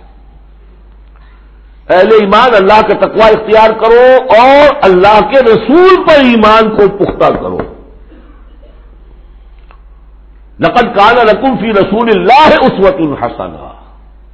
ان کی زندگی میں دیکھو کیا توازن تھا. انہوں نے ترک دنیا تو نہیں کی، شادیاں کی، بھرپور زندگی گزاری ہے، ان کی اولاد بھی تھی، کتنی بیٹی کتنی بیویاں تھیں. ہاں اس کے باوجود پوری زندگی لگی ہے دین کے غلبے کی جد و جہد میں. یہ اسوہ ہے، یہ آئیڈیل ہے تمہارے لیے، یہ نمونہ ہے. ان کی پیروی کرو. لقد کان لکم فی رسول اللہ اسوۃ حسنہ. اور اس اسوے میں واقعہ یہ ہے کہ یہ بھی دیکھنے کی ضرورت ہے. ایک تو یہ کہ آپ حضور کی زندگی میں گنتے چلے جائیں، یہ چیز بھی تھی، یہ چیز بھی تھی، یہ چیز بھی تھی، یہ چیز بھی تھی، یہ چیز گن لی آپ نے، فہرست بنا لی. آپ نے وہ ساری چیزیں جو ہے اپنے اندر پیدا کرنے کی کوشش کی، فیصلہ کر لیا کریں گے. لیکن اگر یہ حماقت آپ نے کر دی کہ دیکھا نہیں کہ ان مختلف چیزوں کے مابین ریشیو پروپورشن کتنا تھا. اصل شہر ریشیو پروپورشن. ایک چیز کتنی تھی، دوسری کتنی تھی، تیسری کتنی تھی. اگر ریشیو پروپورشن ڈسٹرب ہو جائے گا تو رسوا تو ختم ہو جائے گا. جیسے نسخے کے اندر 4 دوائیں ہیں، ایک تولہ بھر ہے، ایک ماشا بھر ہے، ایک فرض کیجیے چھٹانگ بھر ہے، اور آپ نے وہ چھٹانگ والے کو تولا کر دیا، تولے کو چھٹانگ کر دیا، تو نسخہ شفا کے بجائے نسخہ ہلاکت بن جائے گا. تو محض یہ ثابت کر دینا، یہ ثابت ہے، فلاں حدیث سے ثابت ہے، یہ ایک بات ہے، صحیح ہے. لیکن یہ دیکھیے کہ حضور کا مجموعی جو طرز عمل ہے، آپ کا جو رویہ ہے، زندگی جو آپ نے گزاری ہے، اس میں ٹائم ایلوکیشن کیا تھا، اس میں ریسورسز کی ایلوکیشن کدھر تھی، اس میں اب پرائرٹیز کس کو تھی، کیا چیز تھی وہ پرائمری تھی، کیا سیکنڈری تھی. اگر یہ چیزیں بھی ملحوظ نہ رکھی گئی تو وہ رسوا نہیں رہے گا، وہ کچھ اور بن جائے گا. لہذا یہاں زور جو ہے وہ آمنوا برسولہ ہی. اور ایک بات یہ ہے کہ یہاں پر اہل کتاب کو بھی خطاب کیا جا رہا ہے کہ ان میں سے بھی جن لوگوں کے دلوں کے اندر ابھی کوئی رمق تھی ایمان کی، سابقہ ایمان کی، ان کو پکار کر کہا جا رہا ہے یا ایھا الذین آمنوا اتقوا اللہ وآمنوا برسولہ. اللہ کو جو تم مانتے ہو پہلے سے، اس کا تقوی اختیار کرو. اب تمہارے لیے بڑا امتحان یہ کہ اس رسول پر بھی ایمان لاؤ. اور اگر تم اس رسول پر بھی ایمان لاؤ گے، یؤتکم کفلین من رحمتہ، تمہیں دوہرا دے گا اپنی رحمت میں سے حصہ. اہل کتاب جو ایمان لائے حضور پر، ان کے لیے دوہرا اجر ہم پڑھ چکے ہیں پہلے ہی، سورہ قصص میں آ چکا ہے. وَيَجْعَلْ لَكُمْ نُورًا تَمْشُونَ بِهِ. اب یہ دونوں کو کور کرے گا. اگر تم نے رسول پر ایمان پختہ رکھا، اسی لیے جو میں زور دیتا ہوں کہ منہج انقلاب نبوی تلاش کیجیے. آپ حضور نے کیسے انقلاب برپا کیا؟ محض اقامت دین کی جد و جہد کے لیے تن من دھن لگا دینا، یہ پہلا قدم ہے. اللہ مجھے اور آپ کو توفیق دے کہ ہم اس کا فیصلہ کریں. پھر مرحلہ آئے گا کس طریقے پر کریں. وہ منہج اگر انقلاب نبوی کا نہیں ہے، خلاف پیمبر کسے راہ گزین کہ ہرگز بمنزل نہ خواہد رسید. اگر پیغمبر کے راستے سے ہٹ کر کوئی راستہ اختیار کیا، کبھی منزل تک نہیں پہنچ سکو گے. لہذا آمنوا برسولہ ہی، جتنا یقین ہوگا کہ جا ہی جاس. آپ کو معلوم ہے جہاں ذرا گمان ہوتا ہے کہ یہاں تیل ہے، کروڑ ارب روپیہ جو ہے وہ وہاں پہ ڈرلنگ کے اندر، تلاش کے اندر لگا دیتے کہ نہیں. یقین ہو کہ جا ہی جاس. اصل شے ہے سیرت محمدی صلی اللہ علیہ وسلم، اصل شے ہے طریق محمدی صلی اللہ علیہ وسلم، منہج و منہاج محمدی صلی اللہ علیہ وسلم. وَلِكُلٍّ جَعَلْنَا مِنْكُمْ شِرْعَةً وَمِنْهَاجًا. ہم نے تم میں سے سب کے لیے علیحدہ علیحدہ شریعتیں، علیحدہ علیحدہ منہاج بنائے ہیں. منہاج محمدی کیا ہے، اس کو تلاش کرو اور اس کو اختیار کرو. یا ایھا الذین آمنوا اتقوا اللہ وآمنوا برسولہ یؤتکم کفلین من رحمتہ ویجعل لکم نورا تمشون بہ ویغفر لکم واللہ غفور رحیم. اور بخش دے گا. پھر اس راستے پر آدمی چل پڑے، رخ سیدھا کر لے، بحثیت مجموعی زندگی صحیح رخ پر آ گئی تو خطا تو ہو جائے گی کبھی نہ کبھی، کہیں پاؤں پھسل جاتا ہے آدمی کا، اٹھتا ہے توبہ کرتا ہے. انما التوبۃ علی اللہ للذین آمنوا للذین یعملون السوء بجہالۃ ثم یتوبون من قریب واللہ غفور الرحیم. اللہ جو ہے وہ غفور الرحیم ہے. تو میں نے جو اس آیت کا مفہوم بیان کیا آپ کے سامنے کہ اس میں خطاب کا رخ جو ہے اہل کتاب کی طرف بھی ہے، اس سے اگلی آیت جو ہے بہت کھل جاتی ہے. لئلا یعلم اہل الکتاب الا یقدرون علی شیء من فضل اللہ. جن کے سامنے یہ پہلو نہیں آیا اس آیت میں، انہیں یہاں کہنا پڑا کہ یہاں لے اللہ میں لا زائد ہے، مراد لکہ لا یعلم. اگر تو وہ آیت صرف مسلمانوں سے خطاب کر رہی ہے تو انہوں نے ترجمہ کیا تاکہ اہل کتاب کو اچھی طرح معلوم ہو جائے کہ اب انہیں کوئی قدرت حاصل نہیں ہے اللہ کے فضل پر، کوئی حصہ حاصل نہیں کر سکتے اللہ کے فضل میں سے. میں نے جو دوسرا رخ بیان کیا ہے اس سے سمجھیے تاکہ نہ سمجھے اہل کتاب کہ اب ان کے لیے اللہ کے فضل کے حصول کا کوئی راستہ نہیں رہا. راستہ ہے، اب بھی ہے، کھلا ہے. آؤ محمد کے قدموں میں آؤ، آؤ قرآن کی طرف آؤ. جیسے سورہ بنی اسرائیل میں ہم نے پڑھا تھا عسى ربكم ان يرحمكم وان عدتم عدلا وجعلنا جہنم للکافرین حصیرا، اب بھی تمہارا رب تم پر رحمت کرنے کے لیے تیار ہے. تم تھے لاڈلے تھے، اس میں کوئی شک نہیں. اب تم راض درگاہ ہو گئے ہو اپنے طرز عمل کی وجہ سے، اپنے کردار کی وجہ سے، لیکن اب بھی تمہارا رب تم پر رحمت فرمانے کے لیے آمادہ ہے. عسى ربكم ان يرحمكم وان عدتم عدلا. اور اگلی آیت کیا، ان ھذا القرآن یہدی للتی ہی اقوم. رحمت خدا بندی کا شاہ درا اب یہ قرآن ہے، یہاں سے داخل ہو. یہاں بھی وہی فرمایا جا رہا ہے، اب بھی فضل کا راستہ کھلا ہے تمہارے لیے. اللہ کا فضل جو ہے ابھی کھلا ہے. آؤ لے اللہ یعلم اہل الکتاب، تاکہ نہ یہ سمجھیں اہل کتاب اللہ یقدرون علی شیء من فضل اللہ، کہ اب تو اللہ کے فضل میں سے ان کے لیے کچھ بھی حاصل کرنا ممکن نہیں. وَأَنَّ الْفَضْلَ بِيَدِ اللَّهِ يُؤْتِيهِ مَن يَشَاءُ، فضل اللہ کے ہاتھ میں ہے، وہ جس کو چاہتا ہے دیتا ہے. وَاللَّهُ ذُو الْفَضْلِ الْعَظِيمِ، اور اللہ بہت بڑے فضل والا ہے. بارک اللہ لی ولکم فی القرآن العظیم ونفعنی وإیاکم بالآیات والذکر الحکیم.